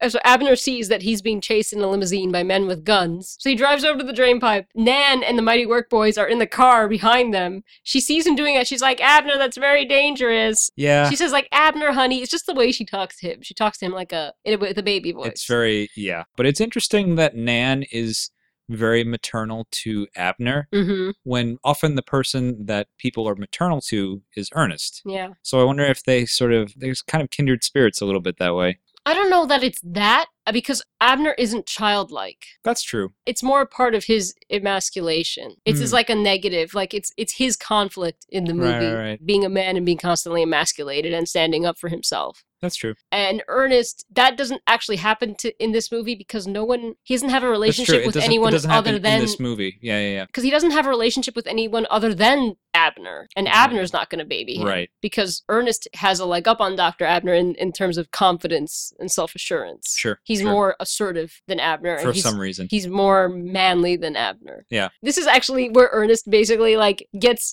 Abner to be like, this is just a symbolic. Dr. Mellon like embraces like his self-confidence and his sense of adventure. He actually like jumps off the drain pipe and lands on the cannon. Takes the leap. He takes that leap of faith. Yep. Because Ernest believes in him. He lands on it. Ernest has like a cartoon scoreboard sign. It gives him a 9.3. I loved that. I was like, all right, this is a good gag from Ernest. Abner actually screams like, "What a rush. I Yeah. did it." Like And it's nice. It's a nice moment for Dr. Mellon. he needs a win. you know? Dr. Melon needs to stop using his melon and just embrace the spirit of adventure. And I think the bad guys like run out of bullets because like Dr. Glencliff calls them trigger-happy idiots. They just stop shooting like, oh, I guess they're gone. Oh. So now Abner and Ernest are on the cannon. And they basically lose everyone for a while. It's like the Mighty Work Boys get 2 flat tires. They get their tires shot out by the goons. So Nan like leaves them. He's like, you're not useful to me anymore. She just like hitchhikes and this giant truck picks her up and she gets in. And I like Nan because she's like, aren't you sweet? You hear her say like, isn't this sweet of you? As she gets in the car. And you just know that guy is in for it. I know. And then Abner and Ernest, the cannon like starts teetering on the edge of a cliff. Like it gets to the edge of a cliff and it teeters precariously. And like they start bickering about whether they should scooch this way or that way. Like Ernest is telling him scooch and then saying that Abner hopped. It's just like this weird bickering scene. Well, it's almost like Abner's like, this is another fine mess that you've gotten me into moment. For a minute, he was happy to be like, you know, he got the thrill. of it, but then immediately he was like, oh no, this is too much, I don't like it. But then Ernest ends up getting scared because that darned tarantula is on the cannon again. Yeah, that's bad luck, Ernest. Which sends the cannon like hurtling down the cliff. It actually doesn't kill them. It just like crashes into this barn. Right. At some point, Ernest keeps saying like, hey, stick your legs in the spokes or like rub your hands together and then use them as brake like pads. Yikes. No. Ernest, not everyone else in the world is a cartoon. I wonder if he understands that. I feel like he does understand that not everyone else in the world is a cartoon, but like his brain is going, he's just like, okay, well, what would I do? Let's try this. Yeah, when he says that, Abner says, you need a CAT scan, Ernest. That actually wouldn't be a bad idea. Yeah. Just to make sure that he's okay. Yes, from the something that happened. Yeah. So they end up crashing into this barn, which stops the cannon, which is great. Yay! Ernest falls off comically. And then this is kind of a sweet scene. Yeah, I like this scene a lot. Yeah, like Ernest manages to get some corn on the cob going in this little can. It's like a can of butter or something. What's he got? This is the scene of the movie. Correct me if I'm wrong. I think we've made this illusion before. You know, I often describe Ernest as like the weird guy in town that no one really knows what his deal is. He's just sort of like an outsider. But I feel like Ernest also has like the affectations of like a weird drifter hobo. Especially in the ways that he's like, each movie he's in a different place. He's like, well, I'll never forget the day that Ernest rolled into this town. Yeah, you know? It does feel like that. I mean, with the exception of Scared Stupid, where we say that he's been there his whole life. Absolutely. But yeah, you do get the sense of him being like a drifter going from moving town from place to place, having different adventures. Yeah. Like he rolls into XYZ city and like affects the people there. And then he's like, well, my work here is done. Next movie. It feels like that, especially if you're thinking that Ernest is the same person in every movie, which like... Sure, that does help the theory. I've stopped thinking that way. I have for the most part. But I feel like anybody who hasn't thought about Ernest to the degree that we have would make the assumption 99% the whole of the world world. Yeah. Would that's very kind, 99%.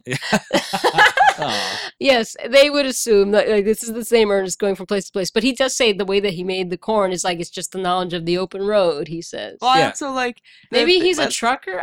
No, but he doesn't have a truck. I don't know. He's a drifting construction worker.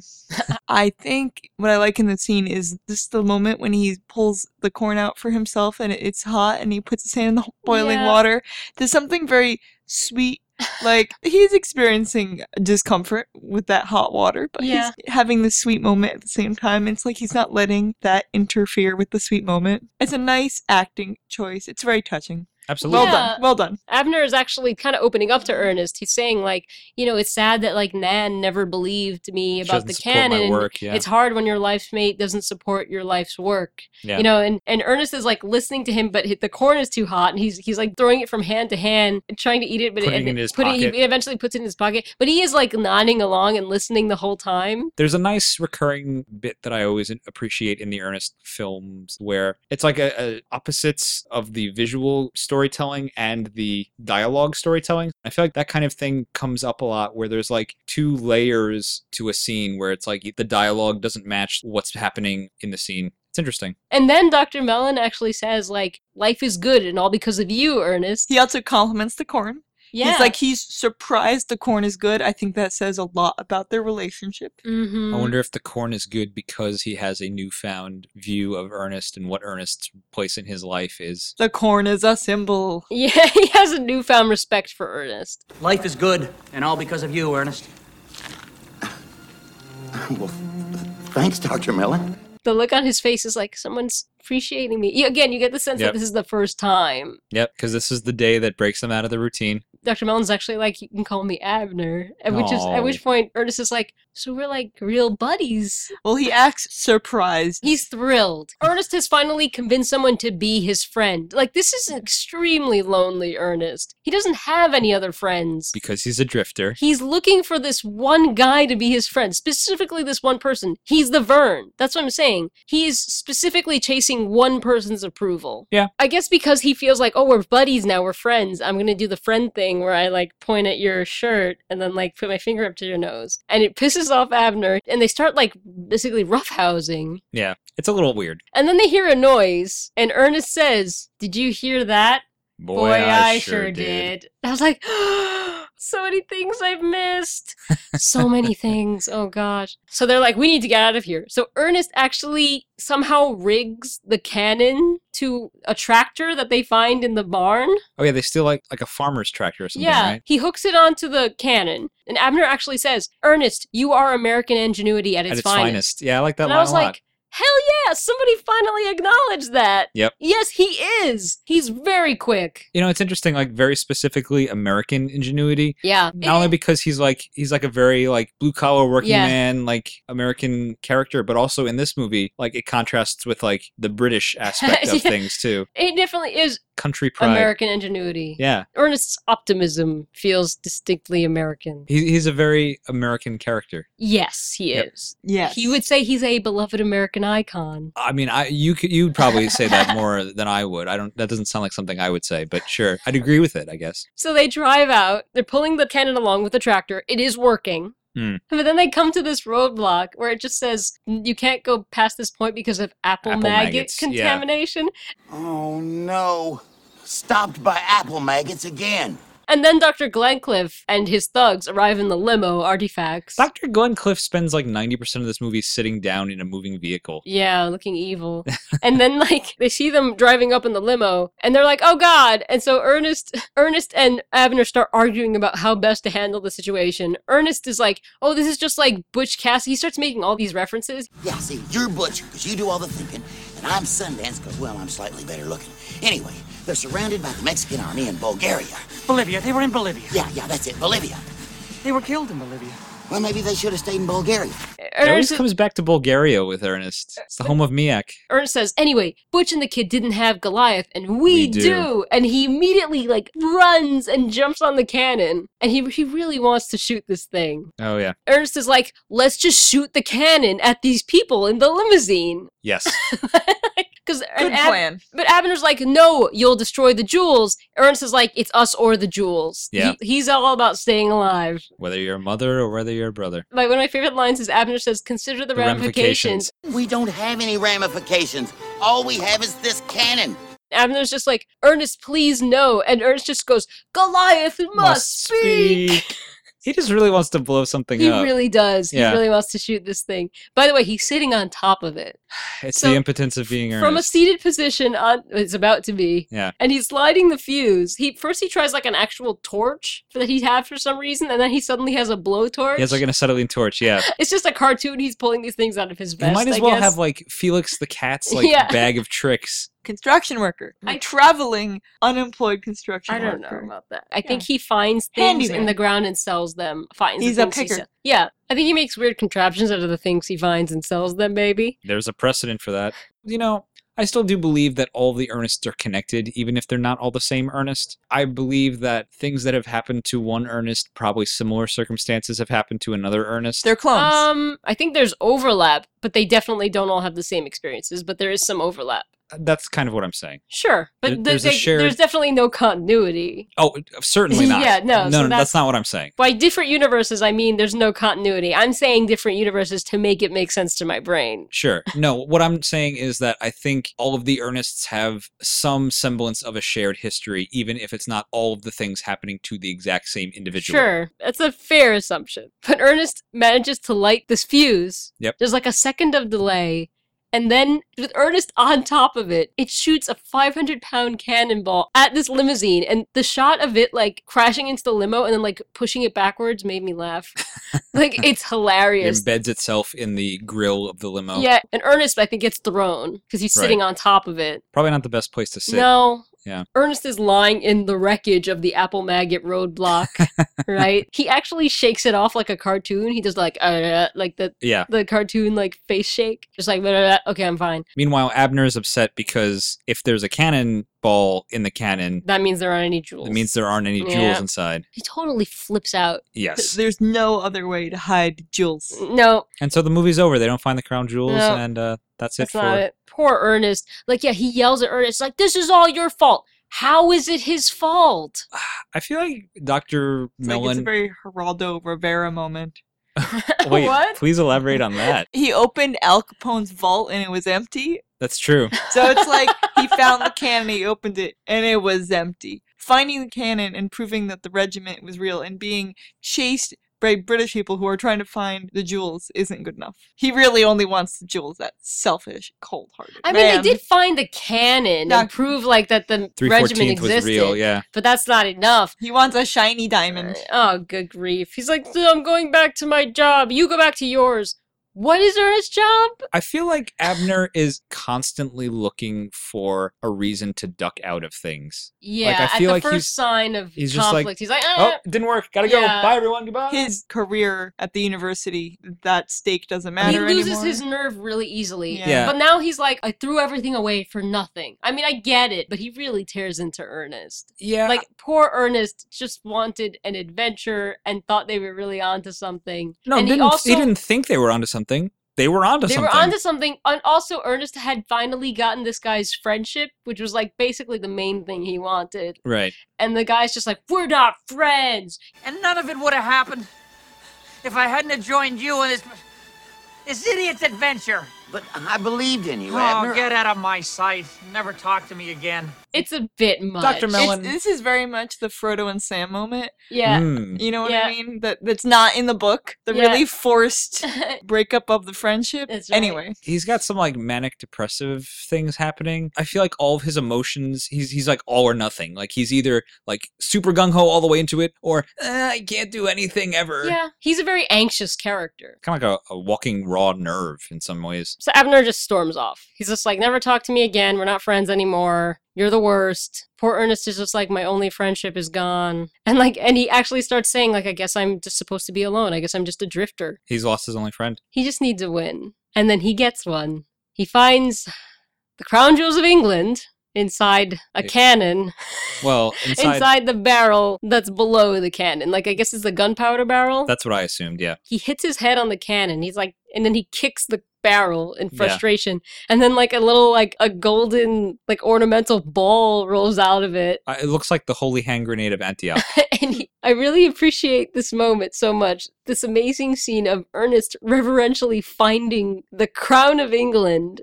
As he unearths his treasure, the entire focus of the civilized world is trained on this moment. We should say that Erin has her like hands on her face right now as if she's like doing some sort of Home Alone scream. Well, it's a great shot. Destiny. It's a great shot because you see Ernest like remove his hat. Again, this is the second time it happens. I think they were preparing us for this moment because he removes his hat. You just see like his lower half and you just see his hands like come into frame with the baseball cap, which means he's taking it off. And you're like, oh, he took off that. And he reverentially picks up the crown and he makes a speech about it. And he makes this regal face and he puts the crown on his head and it just starts going, like making his own music. He starts making like he's a king and it's like, stand back, you groveling minions, and prepare to like to bow to your sovereignty. I mean, he goes right back into play acting. Well, he's earned it. He found the crown of England. He's gonna play king. Oh yeah. And he starts screaming like, Dr. Mellon, I found the jewels. They weren't in the barrel. They were in the barrel. And of course, Dr. Mellon doesn't hear him. No, the bad guys. But conveniently, Dr. McEvil and his turtlenecked henchmen hear him. They're looking at the cannonball in the car. They're like, holy crap, there's a cannonball in our car. And then like they hear Ernest shouting that he has the crown jewels. They rush over there and Ernest turns around and sees them. He's like, oh, So he's like, I'll just take it off. It, of course, doesn't come off his head because of his impossible luck. Yep. It's fused to Ernest's skull. Then it begins a great montage. He has been chosen. It's like the sword and the stone in reverse. It is. The crown and instead of a loves sword, Ernest. it's a crown. And you cannot remove it from yourself. There is a great brief montage of them trying to get the crown off of Ernest's head. It's great because they're hitting him with a wrench, and then they try to pry it off. One guy is holding Ernest in a headlock. Do you think this is because he's magnetic?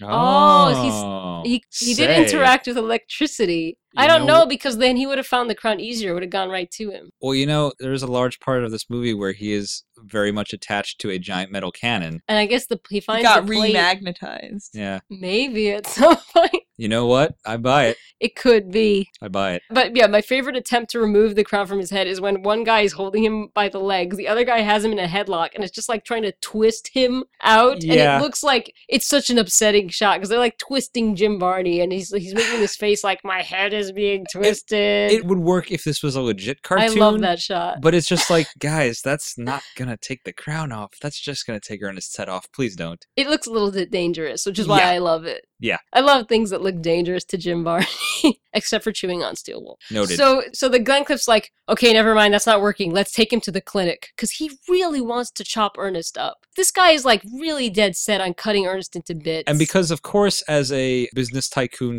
/ historical enthusiast, you have your own clinic with medical supplies for just such an occasion. Well, he's a doctor. Wait, he's that kind of doctor? I think so. Oh. Wait, then why is he on the board at the Board of Regents at a college? He's got 3 PhDs. One of them is in medicine. So he collects PhDs the same way that he collects, like, historical artifacts? I don't know, because they do show him at a hospital with, like, a doctor in scrubs. Oh, you're totally He's right. a mummy doctor. I forgot about that. He's like a medical He's doctor. like Buckaroo Banzai. Maybe he works on, like, cadavers? I have no idea. That wouldn't surprise me. But anyway, they take Ernest off to the clinic, which sounds horrible. And the next scene is the scene in which Abner finally becomes a man. His ascension to manhood is complete. He's walking along the road. Nan drives up in this truck that she has stolen from the guy who so generously gave her a ride. Because, of course. At some point, she just kicks this guy out of the truck. She's like, yeah, now it's my truck. And she kicks him out. I get the feeling that Nan is, like, wanted in, like, 13 states.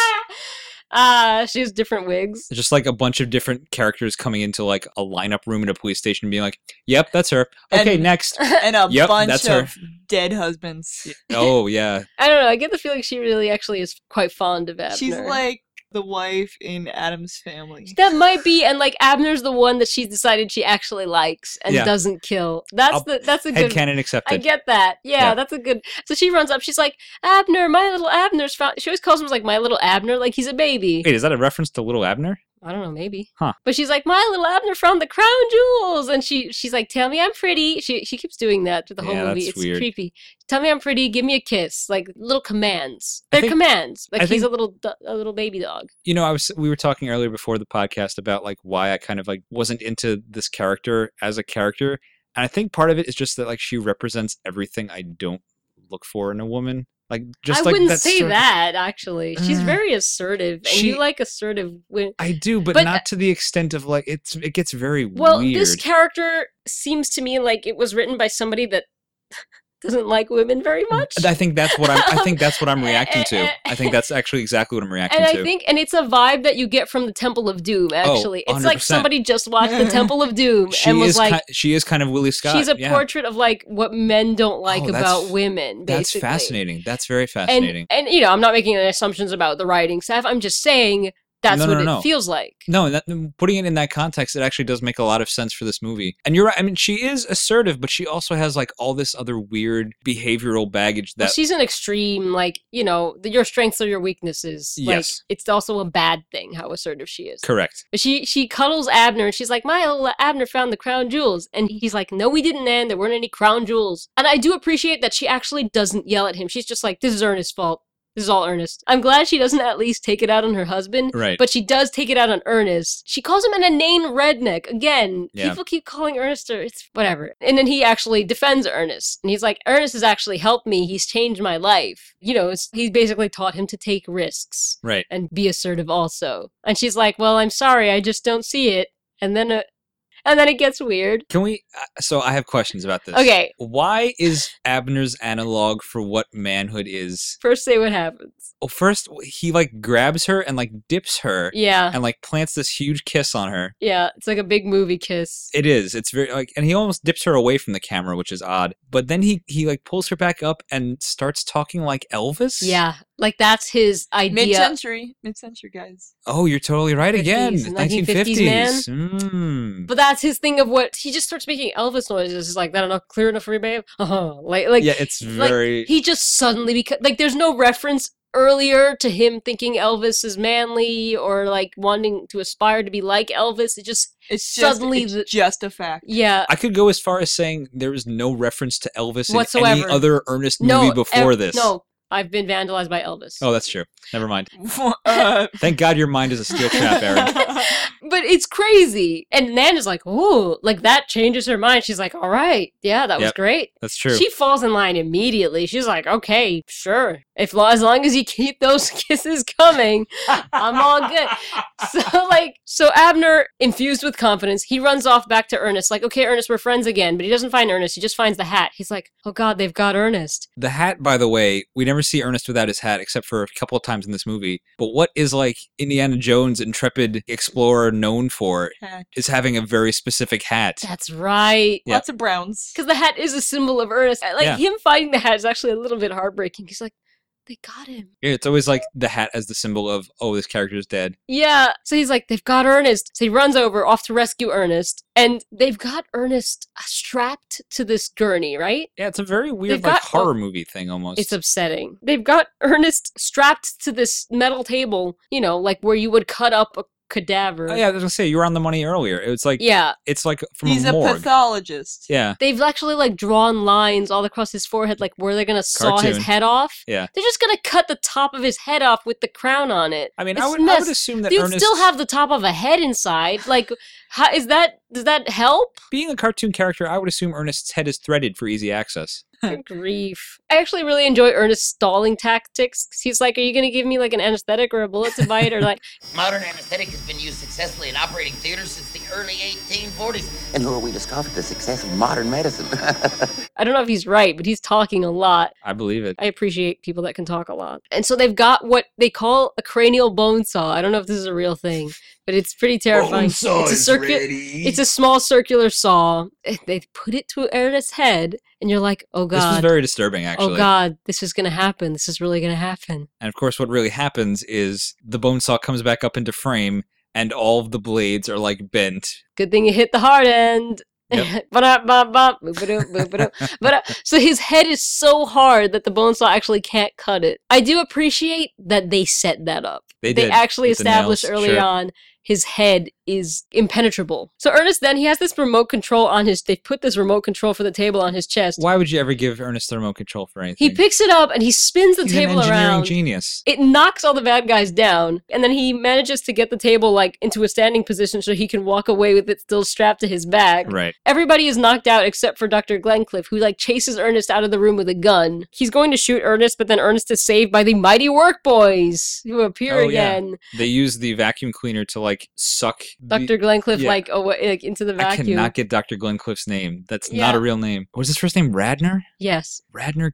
Nope, not a real name. But they use like a high-powered vacuum to like suck him away, and then the batteries die or something? What happens? The power goes out. Yeah, I guess so. And then Dr. Glencliff just knocks them out with one punch. Like, he punches both of them at the same time, which is kind of great because they share a brain. They're connected, yeah. I love that they share a brain and then they get knocked out with the same punch. He summoned all of the evil into one fist and then just cold cocks them. And Ernest runs into Dr. Glencliff's office, probably the worst place to run at this point. Yeah. He actually runs in and there's like a sarcophagus with the spikes. It's like an Iron Maiden almost. He goes into that and he closes it and all the spikes go into him and you just hear like a little boink sound. I wish that they had later shown him like drinking some orange juice and like having it all come out of like a bunch of holes. He's not a cartoon. But I just was like, oh, take that gag all the way. Also, Abner and Nan both get past the security guard that's guarding Dr. Glencliffe's office. Like, Abner comes by, and he gets passed by, he like, compliments the guard's uniform. The guard has, like, a weird amount of, like, medals and stuff for just, like, a building security guard. Yeah, he does. Yeah. So when he points it out, he's like, yes, I do have a lot of badges. And he's like, is that, like, something badge? And the guard looks down, and he just punches the guard. Yeah. And then makes an Elvis sound again. Yes. What is his thing with Elvis? Elvis is It's the nuts. manliest man you could possibly Confidence. Swagger, I guess. It's swag. be. At this point in the movie, Abner is all shook up. And then Nan comes by later, and the guy is unconscious. This is one of my favorite parts, because Nan comes by, and she goes, oh, you poor dear, what happened? And he's like, this guy got past me, but you can't go there. And she's like, oh, I think I can. And she just, like, kicks him in the head and knocks him out again. And now Dr. Glencliff has run into his office. He's chasing Ernest around. He's shooting Ernest with this huge, like, antique almost like gun. a It's like a musket. musket. Yeah. But And- he's like blowing the crap out of all of his Exactly. like It's a priceless. blunderbuss. Yes, a good word. Ben Franklin's kite is Gone. obliterated. Like Some bust, like the face is blown in. It's like yeah, Ernest is just like hiding behind all these things, and Dr. Glencliff is just like blowing them apart. These are his things. I don't understand. Is it just like he's so rich and He's so enraged. evil? I think he's at this point he is enraged Mm. by Ernest. I think at this point he really wants to see Ernest die because he's so angry that the bone saw didn't work. Now Oh yeah, my money couldn't buy something, and then my evil didn't work either. he can't. He's got stand it. 12 PhDs. And not one of them can help him figure out how to best Ernest P. Worrell. That's true. And Ernest is like doing all Well, these he's things. upset because he's getting beat by Ernest, and Ernest is really dumb. So how could he beat him? I don't know. How does that work? I don't know. Ernest actually is like doing like this carnival gag where he's behind a table and going back and forth, and it's just you just see the hat going Yeah. back and forth. Hurry, hurry, step right up. 3 shots for a dollar. The little girl. You couldn't hit the broadside of a barn. I love that the whole time Ernest is suggesting like we still haven't tried like Mrs. Buttersworth. We Which haven't at that tried point in the olive movie, I oil. was like, why these are He's like, totally right. He's very He's reasonable. 100%. Yeah. Again, the guy is not. He's not in his right mind now. He's Correct. actually enraged. He wants Ernest dead. Yes. He runs out of bullets, and that's when he starts grabbing like a crossbow. Oh, like an axe, I think he has. He grabs an axe, right? It's huge. It's got a giant blade with like a spike on the back. And Ernest is actually like running out of bullets, huh? Like that. He needs to know when to quit. Ernest is watching the same movie we He are. doesn't know when to quit. He is watching the same movie we are because the guy is dragging this gigantic axe behind him across the floor, and he's yelling at Ernest like, "You broke my cranial bone saw, and worst of all, you demolished my mummy." He's still angry about the mummy. I love that comes back. Well, it's like, hey guy, you then proceeded to like blow the crap out of the rest of your room. Well, that's like, the thing is like he's saying, "And you demolished my mummy," and Ernest is like, "You're tearing up your floor." yeah, exactly. Yeah, like your he's- rug guy. Like yeah, but all it does is make him angrier. Ernest pointing out the inconsistencies in Dr. Glencliffe's That just makes him really angry. actions. He actually throws this giant net on top of Ernest, like it's an antique net. It's like a cartoon net, And then he's about to chop off Ernest's head like you do. with an axe. Can we just say this is the second movie in a row where someone attempts Yeah. to chop off Ernest's Yeah. head with an axe? Yeah, it's really upsetting. And Ernest is actually trying, again, he always tries to talk his way out of it. He tries to talk so much that it'll distract the person and they'll forget what they were doing. It never works. No! The dog ate my homework. My foot's asleep. I've got to go to the bathroom. I haven't had a vaccination. Don't kill me. Don't kill me. Don't kill me. Don't kill me. What saves him is Abner runs in. He still has the metal boomerang. Right. He throws it. It hits Dr. Glencliff in the head. Dr. Glencliff is knocked unconscious. And Yeah. he's saved. It's all good. It's Well, all good. He's saved because the empowerment that he brought to Abner's life That's right. brought him back around to being on Ernest's side. And being an Ernest. Yeah. Because that's what Ernest would do. I don't know if he's an Ernest, but maybe we can say he's Team Ernest. Sure, he's Team Ernest. Yeah. You know, there's more to being an Ernest than just You're right. that. Than Ernest. throwing boomerangs Yeah. at people. It's true. Not to overstate things here, which we never do on this podcast. So Abner runs over. He's like, Ernest, you're all right. It's sweet. And then he sees the crown. And I like that the crown is secondary to Ernest's safety. Sure. You're all right. And also you're wearing the crown of England. That's great. He's like, I can't believe it. And Ernest is like, feels good, doesn't it? It does feel good to have a win, doesn't it? And at this point, Nan comes in, and this is another example of how Abner has finally, he's also gotten the respect of his wife. I think that's the thing, is that she didn't respect him. Mm. This is where we see that he's finally earned her respect. She comes in, and she starts tearing into Ernest, like, Ernest, take off that crown. You're always taking credit for things you didn't do. You take off that crown I've right seen away. those other movies. Yeah, that's right. But then Abner's like, Nan, cool it, babe, like in his Elvis voice. Yeah. And she immediately backs down. She actually says to Ernest, but those sapphires really do bring out your eyes, which is absolutely true. All right. I'm just saying, she's on point.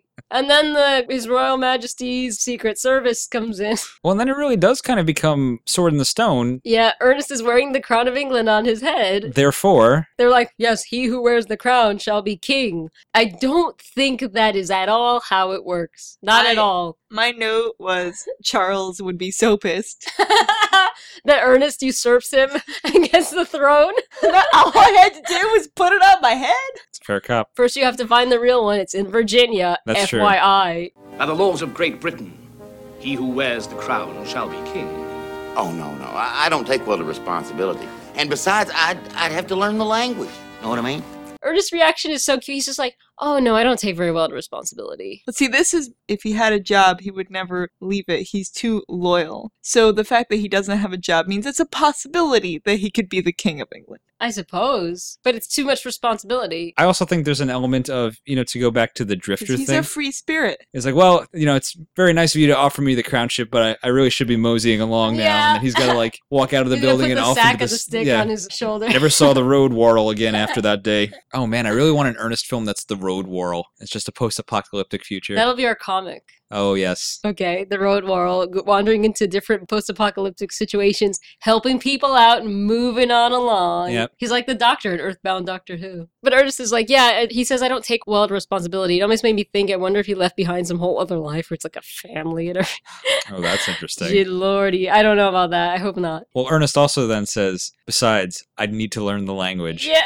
Which is a great joke. It's not entirely untrue. He needs to learn to say status quo instead of status quo. When he does decide to accept his responsibility, we'll make him a handy list of needs to things learn- he might find confusing, just to avoid those embarrassing situations, to like learn to- pants, trousers. Yeah, he needs to learn to say lifts instead of elevators, Yes. chips instead of fries, and biscuits instead of cookies. This would be when he orders biscuits and gravy, and they literally give him cookies and gravy. That's why he would be so confused. He would have to learn the language. It would be a whole new world of synonyms for him to take on. He'd love it. Ernest, do it! Ernest, do it! Needless to say, Ernest does not accept the role of King of England.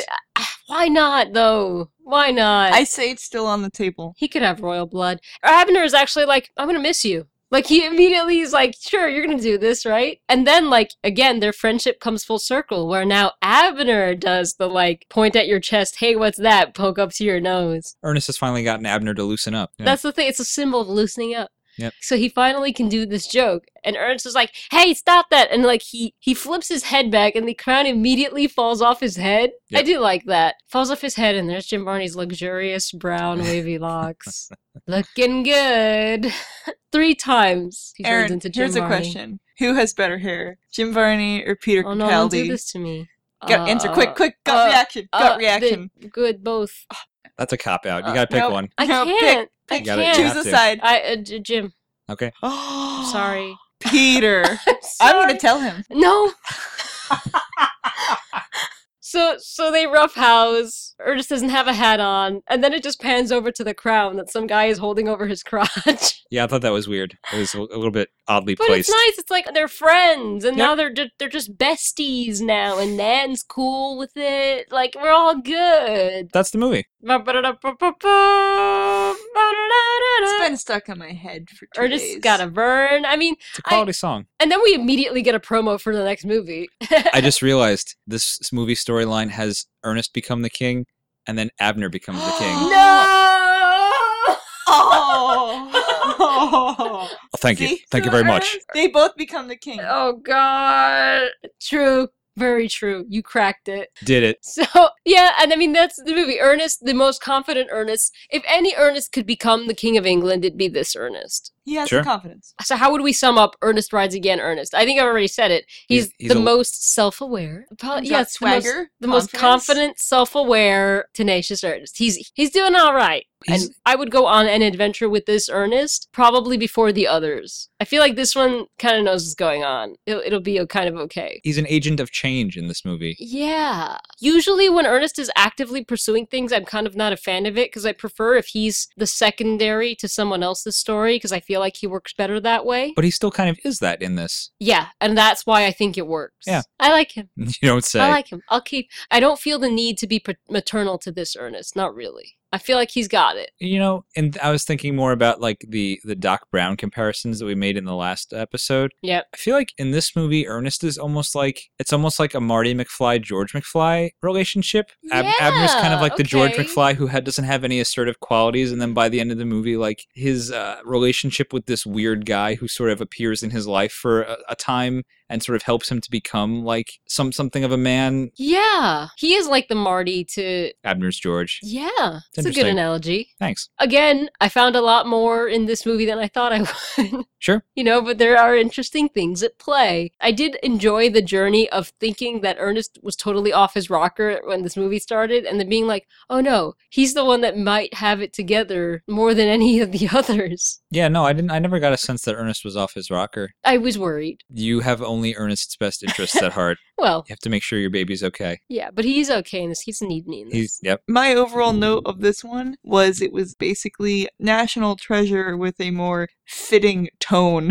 because it is Wow. ridiculous and Yeah, it doesn't I mean, I take haven't- itself seriously. Have you seen and National Treasure? No, I haven't. It's very serious and it kind of paints itself as like, this is truth. And this, it's like blow really your what mind. National Treasure needed was more slapstick. Also, it's a really interesting choice to make it colonial and have the conspiracy revolve around King George. Like, I'll give him that. It's an interesting twist on colonial era fake history. They're painting the colonial era as like silly, which is like kind of refreshing. I don't know. Yeah. There's something fun there. Whereas National Treasure is just sort of like a nonsense retcon of American history. Yeah. They just needed Ernest Yeah. there to lighten Most things movies up. do. You know, it's actually sad because I've gotten to the point where I'll be watching any movie and I'll just be like, where's Ernest? Yeah, that's a problem.